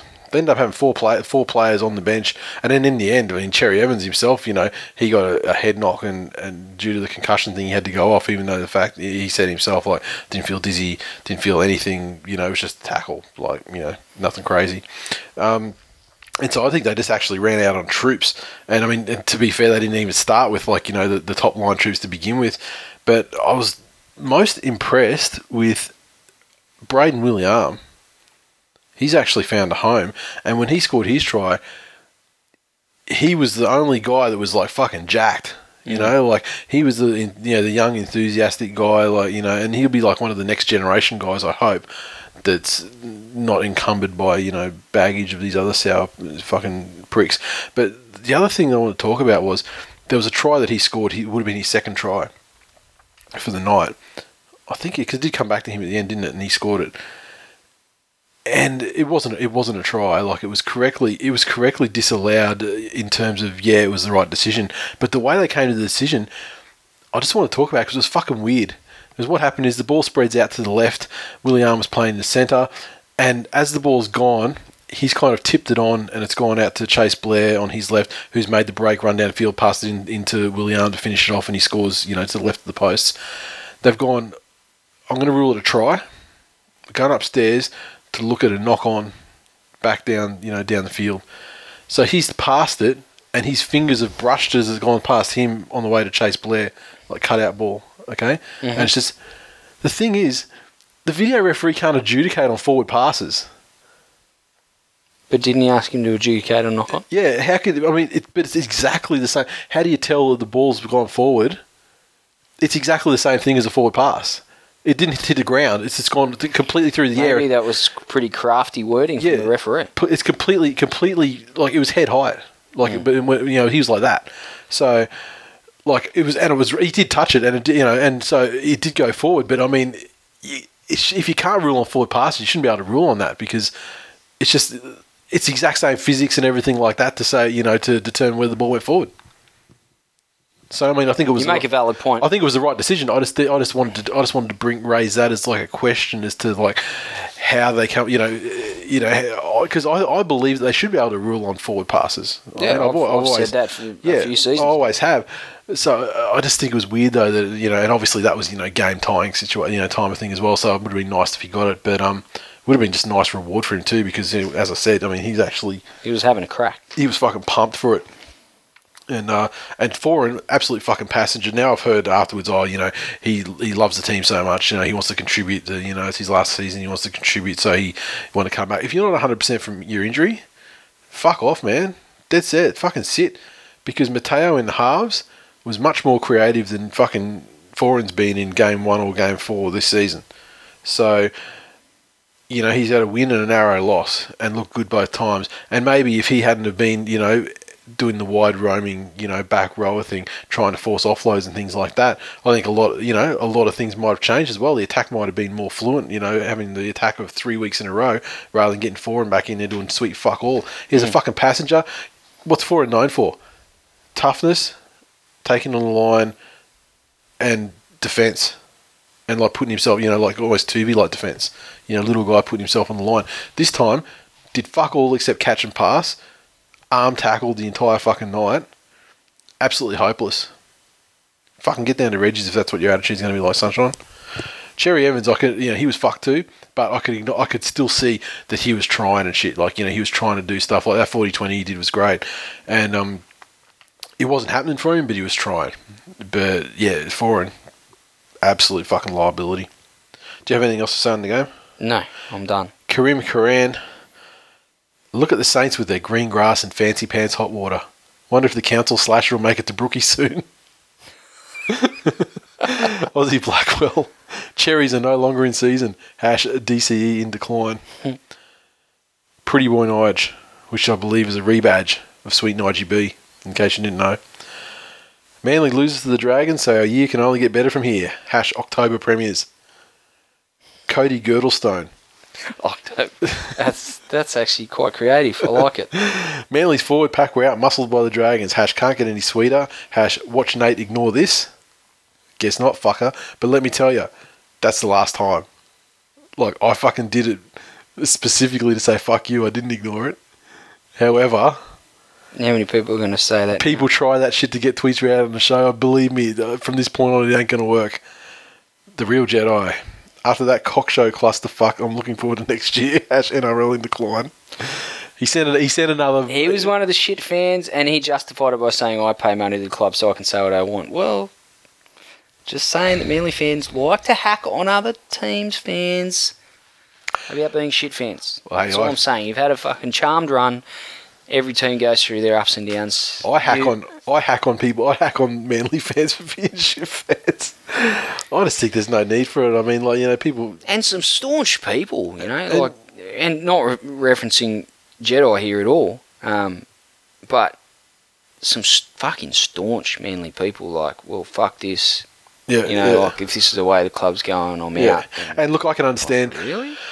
I can understand. Like, so this is the thing. I'm always going to support the team, but I can understand. I'm just as disgruntled with like the club situation and like the pens and stuff like that. Believe me, I'm fucking more gruntled. More disgruntled. I mean, there's not a milliliter of fucking gruntle in me when it comes to this fucking club right now. I mean, believe me, however you're feeling about how the club's being run, I guarantee you I'm fucking 100 times more fucking furious. I guarantee. But at the end of the day, you still got to support your team through thick and thin. Don't be shit fan. Exactly. And also, and it's just not helpful. And people are going, oh, fucking, you can, stick your head in the sand, blah, blah, blah. It's not about sticking your head in the sand. It's just about, like, I choose to think positive thoughts. And I choose to live my life and try and live my life in a positive way. Because, let me tell you, there's nothing more depressive than cunts just going, oh, like the whole time. It's terrible. And I'm trying to fucking clear, I'd rather have the positive shit in my life and not the negative shit. But I tried to say something positive about the Tigers last week, and you said that was loser talk. No. Yes. No. Yes. What? No. Yes. No. I was proud of their effort. That's loser talk. Hang on a sec. I'm taking a positive out, just like you're proud of you're proud of them losing. No, I never said that. You're proud of a losing effort. No, it's not. You said you're proud of their effort in a game they lost, which is a losing effort. You're proud of a losing effort. Fucking interesting. You're twisting around. You got a little bit of verbal twister going on. It's very impressive, mate. I should have been a lawyer, really. But then I never would have gone on down the path that set me into fucking this office every Tuesday night. Exactly right. With your delightful motherfucking self. You're welcome. There's another one. Sorry, Parramatta Magpie at Scotty Eel. I thought Sharks/Tits was a shit game until this fucking Vuvuzela. 3 penalty goals to Saints. You think Bennett is back there coaching? And yeah, look, I don't think it's overcome the Brisbane Cronulla game yet. I still think that's the carryover champion. But it wasn't fucking great. And as I said, it was the rugby league live of fucking real football to the point where attack didn't work. So if you get in range and get a penalty, just try and kick a goal to get some fucking points on the ball. I mean, like the amount of games you win, like 4-0, 2 penalties to 2 penalty goals. Where are we? Brisbane Broncos 24 defeat the Warriors 16. Broncos 24. Tries to Corey Oates, Lachlan Moranta, Jared Wallace, Andrew McCulloch, Corey Parker, 3 from 4 conversions and a penalty goal. And a nice score on the old Supercoach 2 guide. And the Warriors, Chad Townsend, Matthew Allwood, Solomoni Kata, also all with tries, and Sean Johnson 2 from 3 conversions. Slowly coming together for the Broncos. Better signs week to week, which is a bit of a Bennett trademark. He does improve his team slowly in his first season, as we've seen with the Dragons and the Knights. But defensively, I think they're showing some hallmarks of a Bennett side, but they still have some tendencies from the Griffin era. Yeah. Milford with a better, busier game as well. He's still a ways off some of the heroics that we saw from his days at Canberra, but I don't know that they really need that from him as consistently as what all the times he was pumping it out for Canberra. I think if the Broncos forwards can get their act together and Hunt can, with his kicking game, can control a field position, I think they will get the best out of Milford. But it's pretty obvious that it's going to take time. A lot of fucking time, and I dare say, I reckon I'm just more not time convinced they have the forwards. Yeah. To lay that big a platform, and then Hunt off the back of that with space and time, and his kicking game. And then they wear teams down, and then Milford goes in for the kill. That's a lot of pressure on a forward pack. It's not big. They're not overly mobile. They got some good guys in there though. So, they're by far not the worst pack. Oh no, I don't think that they're I don't think they're even close to the worst pack in the comp. It's they just don't have a dominant prop for starters. Yep. Thaida's spent time at prop. I don't think that's his position.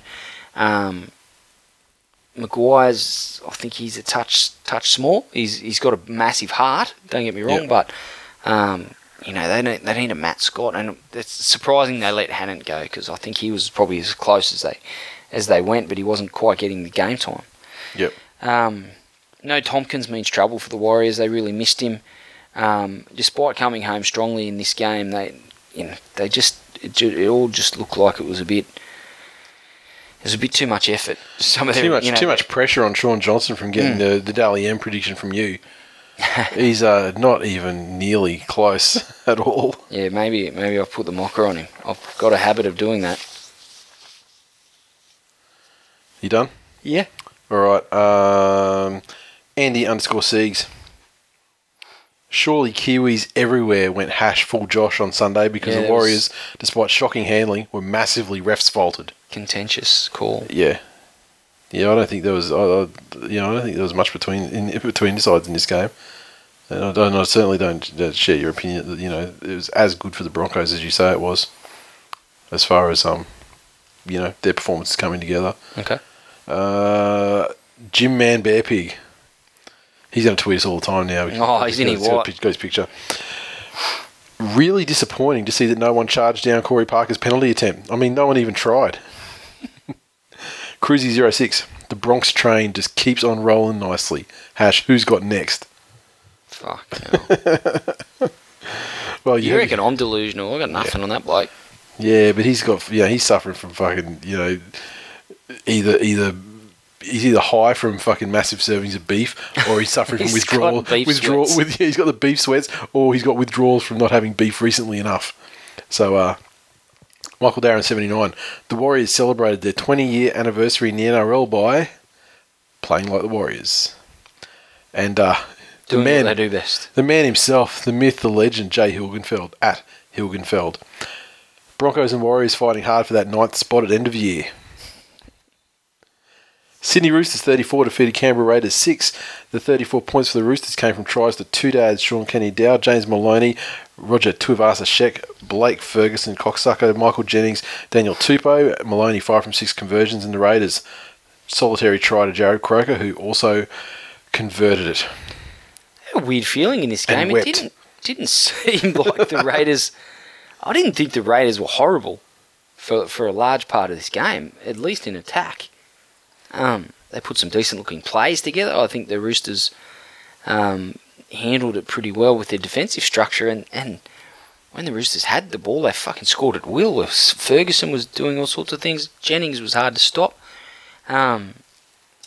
It's, I guess we've spoken even earlier in this episode about the circumstances that led to its creation, but is there a better setter pairing in the NRL at the moment than Ferguson and Jennings?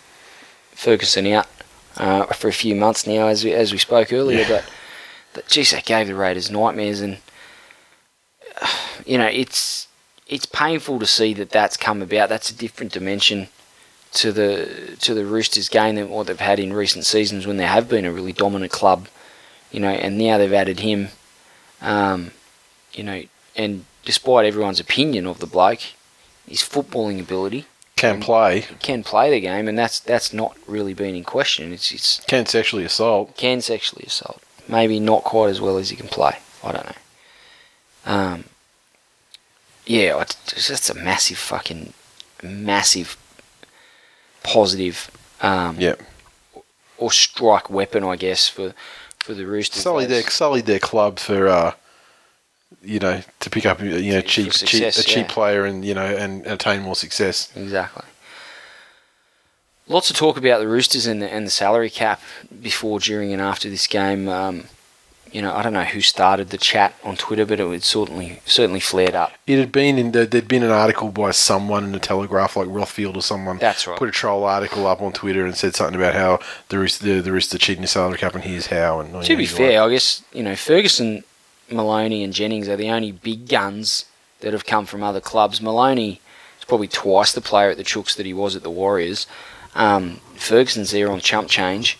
Yep. Jennings, I don't know whether the Roosters are paying the full quota of what his contract at Penrith was going to be, which was mega bucks. He'd be on enough money by now, surely. Yeah. I just don't know, despite all the rumours over the years of the Roosters and the salary cap, but this year of all years, I don't think... but a lot of young players from the 2013 grand final era are still in the side that would have commanded, decent upgrades in that too, though. Would they? Yeah. Already? Yeah, you think so? Okay. They have to. Because if they've come to grade from, the start of 2013, 3-year deal, maybe they're not due for an upgrade until next season. Yeah, maybe. Then we might see. Yeah. Anyway, Roosters impressive. Raiders, you know, by the looks of their play, I don't know that they deserve to get done by almost 30 points, but in the end, it is what it is, and the Roosters put on an impressive performance. Yeah, and you say that, but they could have got 50. Yeah. Yeah, so, they got off a little bit, they could have, there is a school of thought to say that they could have got off a bit lightly as well. At East Fan, it's weird that Canberra have waited until now to play in their Josh Dugan Memorial Pineapple Cruiser jerseys. Those jerseys were ordinary. That guy's a fucking psychopath, but that was a funny tweet. The Knights, the Knights high vis, workwear jerseys not great either, but I like what that represents. I like what it represents too, but as a jersey, as a piece of apparel, as a piece of licensed team apparel, presumably that fans can purchase. Unless you work in a warehouse or drive a forklift. You've already got it if you work anywhere like exactly. in the Hunter region, Solzy 04. Dugan and Fergo have both gotten the best of the Raiders. Maybe they were in the right after all. #bad guy Raiders. #karma doing it wrong. It is karma doing it wrong for the Raiders. We've spoken about that many times, about how fucked over they are just from their own principles. Ryan Finance. And now, actually, I replied. I did address this one on Twitter with him, but there's Ryan Finance at 2GB using This Week in League terms in their call. #crowding. No.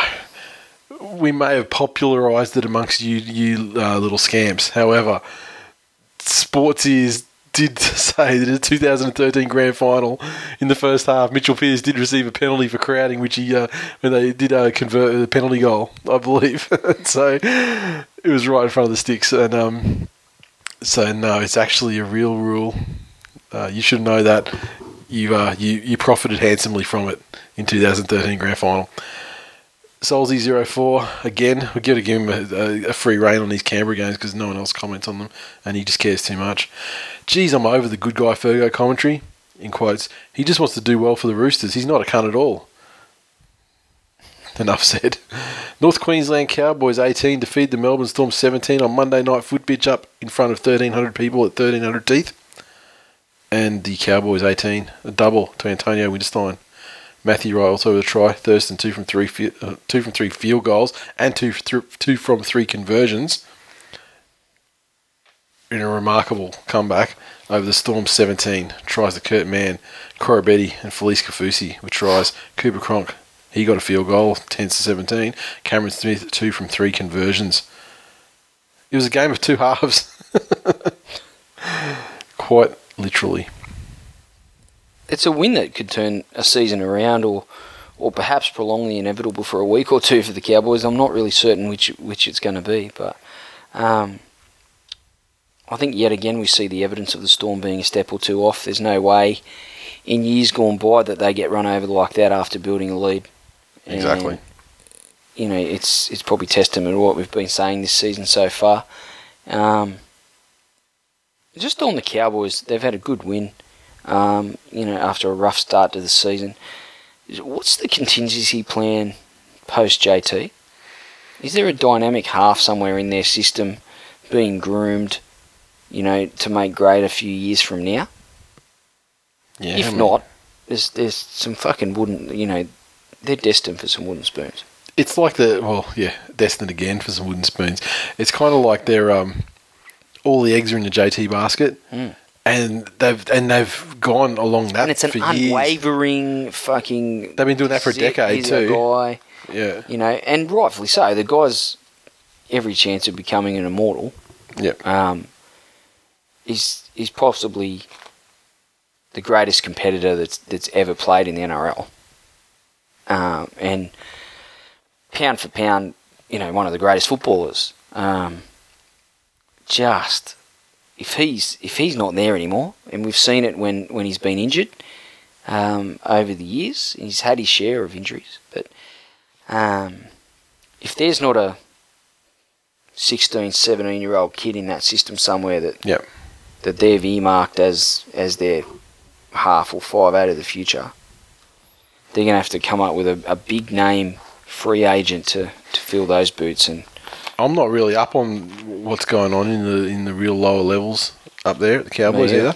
But having said that, I haven't heard of any prodigies coming through. Me either. Because you'd hear them. Any prodigy coming through that system is bound to be, blah blah, whoever it is, in quotes, the next JT. Yeah.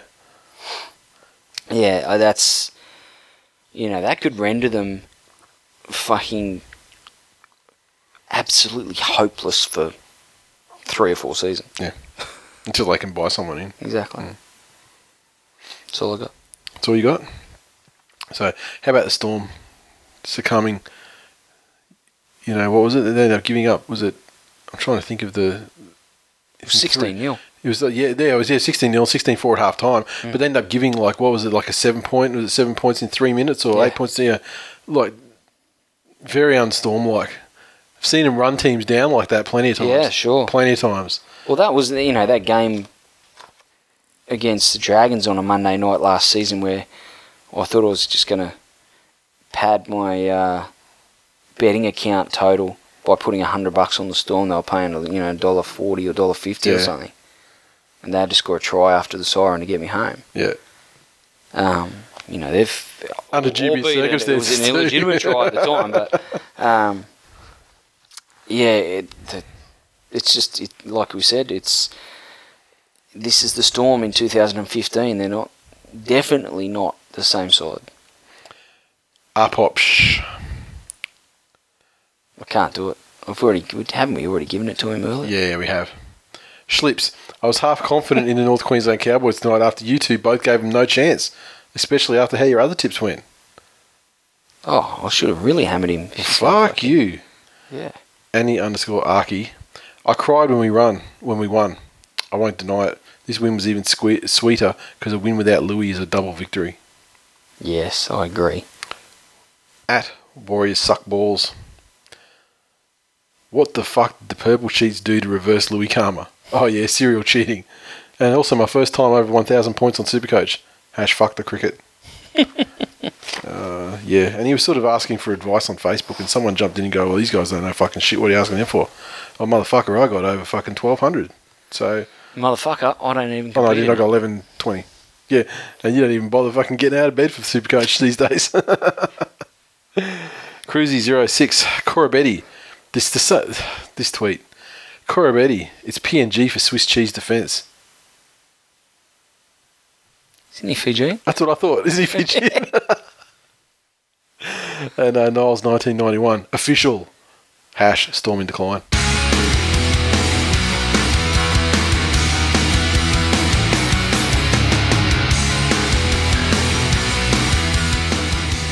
Previews. Friday night football kicks off with a blockbuster clash. Canterbury Bankstown Bulldogs take on the South Sydney Rabbitohs at ANZ. What a fucking game. Josh Reynolds is back. I think that's an absolute disadvantage to the Dogs. They've gone better with them by. And a lot of their fans are saying the same thing. Like last season, Josh Reynolds... They're shit fans. Fucking do no wrong. Doggies fans are... I mean, you spoke about, the Manly shit fans. The thing is, Doggies going okay...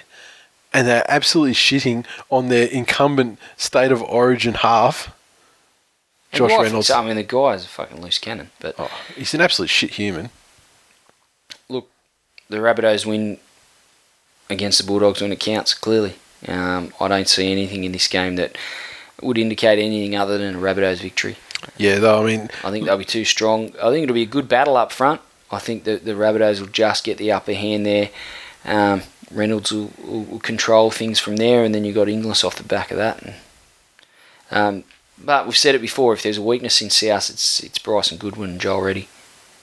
And incredible in this day and age that those two can get a run. It really is. Exactly. If the Morris boys or Reynolds can get at those blokes and have them make some errors between Hodkinson and Reynolds' kicking game. Reddy's got some issues under the high ball. They're not the greatest defensive duo in the history of rugby league by a long shot. So they've certainly got errors in their game, and maybe that's where this game will be. It could be the tipping point for the Bulldogs, but I'm still going to tip South. South would bring. Yeah, no disrespect to Parramatta, but Souths were right to be taken at some stage.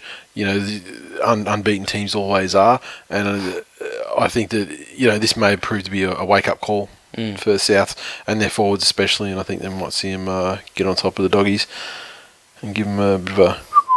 Okay, also on Friday night, who else but the Brisbane Broncos as they venture down to Seabus to take on the Gold Coast Titans. Thinking about taking Jackson to this game. Well, wouldn't you, if you can get down there? Yeah. I'm definitely giving that a lot of thought. I think the Broncos are probably building slowly. I think the Titans, they got a win last week down there at the tip, but I think they'll have to be infinitely better against the Broncos. They will lift. A big game from young LG might get them over the hump. He's a bit of an unknown quantity for the Broncos, but I just think the Broncos might be a little bit too solid for them. Caesar and LG continue their 2016 auditions for the Manly Sea Eagles. Broncos have got them though. I mean, the Titans have been they've been better, but they ain't that good. Mighty Manly Sea Eagles take on the Canberra Raiders at Lavington Sports Ground in Albury. Interesting. Country Rugby League. Country Rugby League. It's a beautiful thing, the Manly Sea Eagles taking the game out to the Country Bumpkins and giving back. And also very timely too, because there's no way that Brookvale's any fit fucking state to play football for at least another couple of weeks. So it's probably a good thing they moved their home game anyway. I mean, in a great display of foresight. Certainly more foresight than Joe Kelly and the Pens had when they were re-signing halves. Look, it's one thing for the Eagles to lose to the Dragons, but if they were to lose to the Raiders, that is a legitimate, bona fide crisis of epic proportions. Yeah, having said that though, I don't think they will. Having said that, it's fucking injury-riddled side. I know Mattai's name there. I don't expect him to play.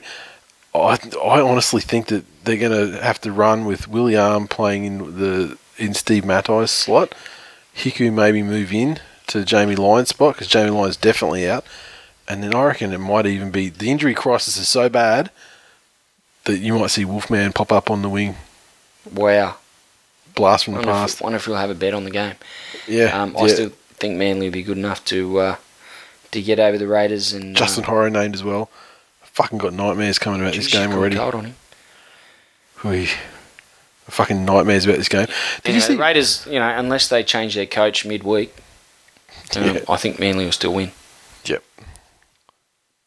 Newcastle Knights take on the St George Illawarra Dragons at Hunter, and this one's a Saturday evening game. Nice to keep on rolling. Fuck me dead. Knights 5-0. Yep. Fucking soft draw. Yeah, there's no way the fucking Dragons are winning that There's game. no way whatsoever. They got no reason to be up for that game, other than some misguided desire to save McGregor's job. But the streak ends right there. So change your jocks, Lando. Now Sydney Roosters take on the Cronulla Sutherland Sharks at Allianz. Fuck. This one, fucking by how many? Lucky cricket season's over because they'll be able to get the scoreboard attendance in here to fucking handle this one. Yeah. I mean, let's realistically, what's the score line for this game going to be? 52-6. Given Cronulla have shown no aptitude for attacking football. 6 field goals. Yeah, Cronulla have showed zero aptitude for attacking football this season. So 6 is generous. Look, I'm going to give them 8 because maybe they'll drag some penalties out of and just bomb some long penalties. Roosters. Look, there's no reason they can't repeat the Canberra game, but I think they should be able to get over the 40 barrier for sure. And saying that, the Sharks will probably fucking do them now. The Parramatta Eels take on the West Tigers. Monday afternoon football. Easter given we Monday. have the Easter crazy game schedules in effect, and Parramatta on a bit of a high. Sure. So it's a test for the Tigers. They've had 2 big weeks against high quality opposition and haven't been able to get over the hump despite impressive efforts. Do they come into this game? Para's also on a high, so they certainly shouldn't take them lightly. No. They shouldn't be fall victim to that. It's whether they've got another effort, which is if they want to be a top quality side, which I know they are, and and realise their destiny of multiple premierships, they need to be able to get up every week and prove, to the non-believers just, what a team of destiny they are. And it's games like this which are important in doing that, and I think the Tigers will win by approximately 32 points. I just glazed over, but I'm going to assume that you said Parramatta Eels will, they beat South, they'll beat this far lesser side, by 13 plus. Melbourne Storm take on the New Zealand Warriors down in Melbourne, Monday, 5 p.m. here, so I guess that's 4 p.m. here, so... Actually, no, we lose our daylight saving now, don't we? Does that end on the weekend? Oh, I'm fucked if I know, mate. I don't end of March? Daylight saving. Yeah, I don't either. Be good if it did. Anyway, traditionally a fucking good game for the Warriors. They happy go all right down there. The Storm have passed down there, so maybe that means they're going to win now. Look, I think the Warriors. There's a little bit of a hoodoo that's been building there over the years, and they'll be looking to bounce back after a disappointing loss against the Broncos. So I'm going to tip the Warriors. All right, yeah. Only because it proves me right about. It's just like habit. Habit makes you just want to go. Oh yeah, well, Storm versus whatever Storm. Sure. I'm just struggling to get past it. Look, I think the Storm aren't going to be happy getting reamed by Bellamy for the way the Cowboys run them down in that game that they well and truly did have won well away from home. At home, different proposition. The Warriors side, there's barely any players still present that were there in the hoodoo era. So I'm going to say that the Melbourne Storm are going to win. Finally, the Penrith Panthers take on the North Queensland Cowboys out at the Muddy Puddle in Penrith. And this one is Monday Night Foot Bitch officially. Panthers with Isaac John and James Seguero back into the side. I think that makes them an infinitely better side. And I think they'll be good enough to beat the Cowboys, who are, even though it is a 7-day turnaround, they are still backing up for Monday Night Football. Yeah, the backing up thing, I'm not going to put too much in stock. What I am going to not put, or what I'm also not going to put much stock into, is the win they had. I mean, they ran down a Storm side that couldn't close out. I don't think, Thurston did some brilliant things, but I think overall that does not erase the stench of what's happened in the previous 3 rounds. And I think the Penrith, want to get back on track. They're at home. They've got the players back that they missed at the last moment last week, and that all points to Penrith winning, and pretty easily, I think.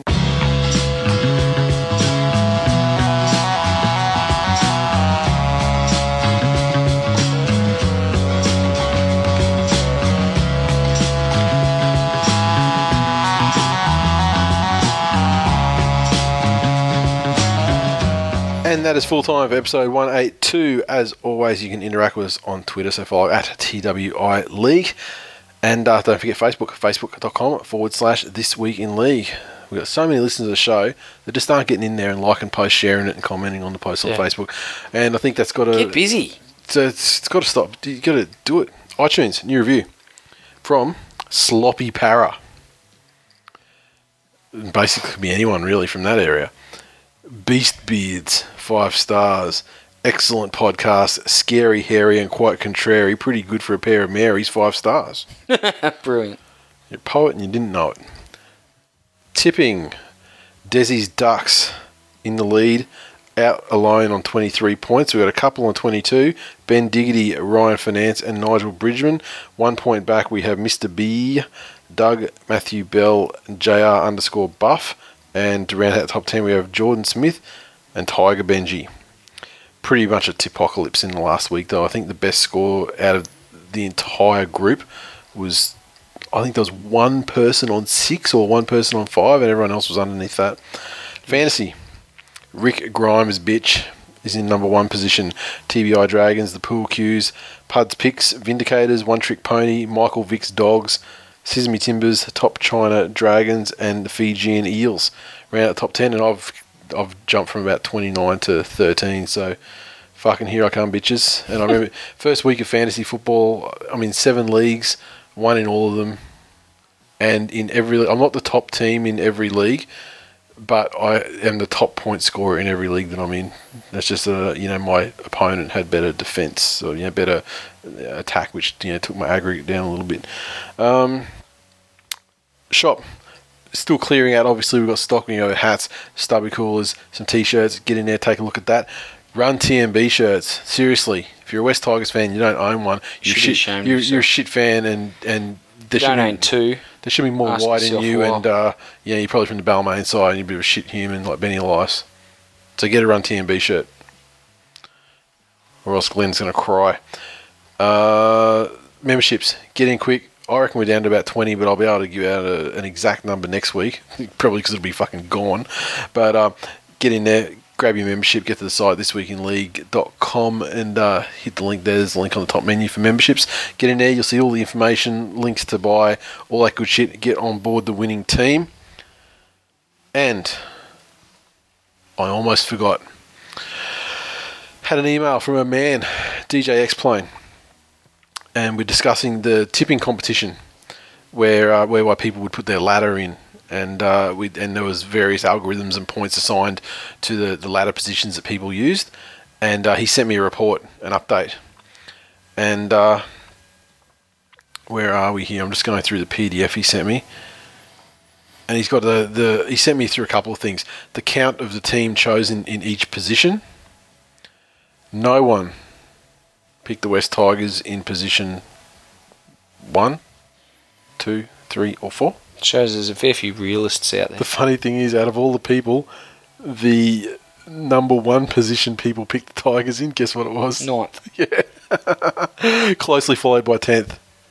And there was a couple of people that you 5, 6, 7, 8 you represented, mostly in 7 and 8 though, as far as finals are concerned. But on the plus side, no one picked you for 16 either. That's a bonus. And Who now got picked the most for fucking last? For last, let me go and check. St. George and Gold Coast. Yep, spot on. Probably people know what time it is. Probably, and then another big one was Canberra, and followed by the Sharks. Literally, those 4 teams are the only 4 teams that got votes for last. At all.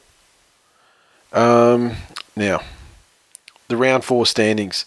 So this is the calculated results of who's leading so far in terms of their direct hits. And this is obviously going to be a very fluid table because it's not like you're on top and you're accumulating points as the season goes on. The shit just fucking flips on you, one team wins and jumps 4 spaces. I mean, it flips the whole thing. But at the moment, Lynn Shields on top. Wow. Followed by Dylan, who's at Pickers Yobbo. East Fan in 3rd. Matt Timbrell on 4th. Troy Schroeder 5th. Andrew Bowden 6th. Ben Skinner. Craig McQuillan. Where the fuck are we? I don't even know if we're in here. I know I am. I'm fucking, don't worry about it. I'm fucking well down. I'm around halfway. Let me find you. Oh, you're less than that though. I'm 24th, 25th, and you're 1, 2, 3, 4, 5, 6, 7, 8 after that. 31-ish. Yuch. So, and he goes into a lot of detail on the report, such as points from direct hits, points from 1 off, 2 offs, correct bracket, and all that sort of thing as well. And of course, for like Spoon and minor premiership and things like that, I don't think they really come into account at this stage because we're so early in the season. But congratulations, everyone, and a special shout out to Drop Bear 001 Marco. He's stone motherless last. He literally has 0 direct hits, and his rank is worst. I also like to say that DJ X-Plane himself is about 5 or 6 off the bottom. Chapo, 1 place better than that, and you've got your guys like Devonhead, Mupp, Mad Dog, Niles, Mitch Tigers. All of those guys are like in the bottom 10. Some of the mouthiest. It's a veritable fucking treasure trove. Rugby league geniuses. Coming absolutely shithouse. And now, before I forget, we will wrap up the show. That's all we've got time for. You have anything else to say? No. All right. Stay black. And I'm going to put Soulsy's song on now so we don't forget it. Enjoy. See you next week.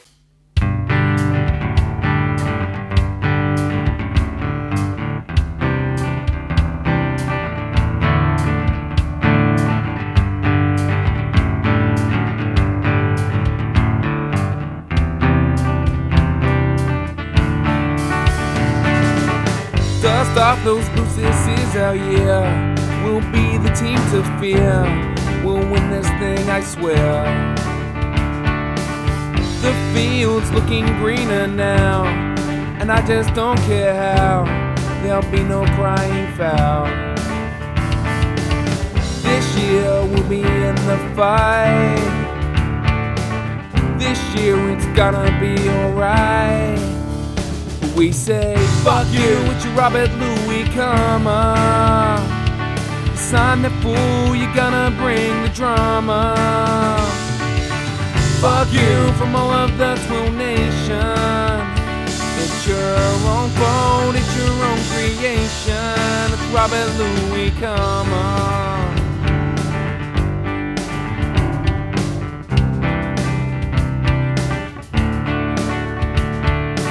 Start this new season 0-3. It's no conspiracy. It's Robert Louis, come on. Knocked out again by referees. It's not controversy. It's Robert Louis, come on. We bide our time, we wonder when the Louis comma strikes again. We say, fuck you with your Robert Louis, come on. You sign that fool, you're gonna bring the drama. Fuck you from all of the TWiL nation. It's your own fault, it's your own creation. It's Robert Louis, say, fuck you with your Robert Louis, come on. It's a real thing. Sign that fool, you're gonna bring the drama. It's a real thing. Fuck you from all of the TWiL nation. It's a real thing. It's your own fault, it's your own creation. It's Robert Louis, come on. It's Robert Louis, come on. It's Robert Louis, come on. It's Robert Louis, come on. It's a real thing. Fuck you, Robert Louis.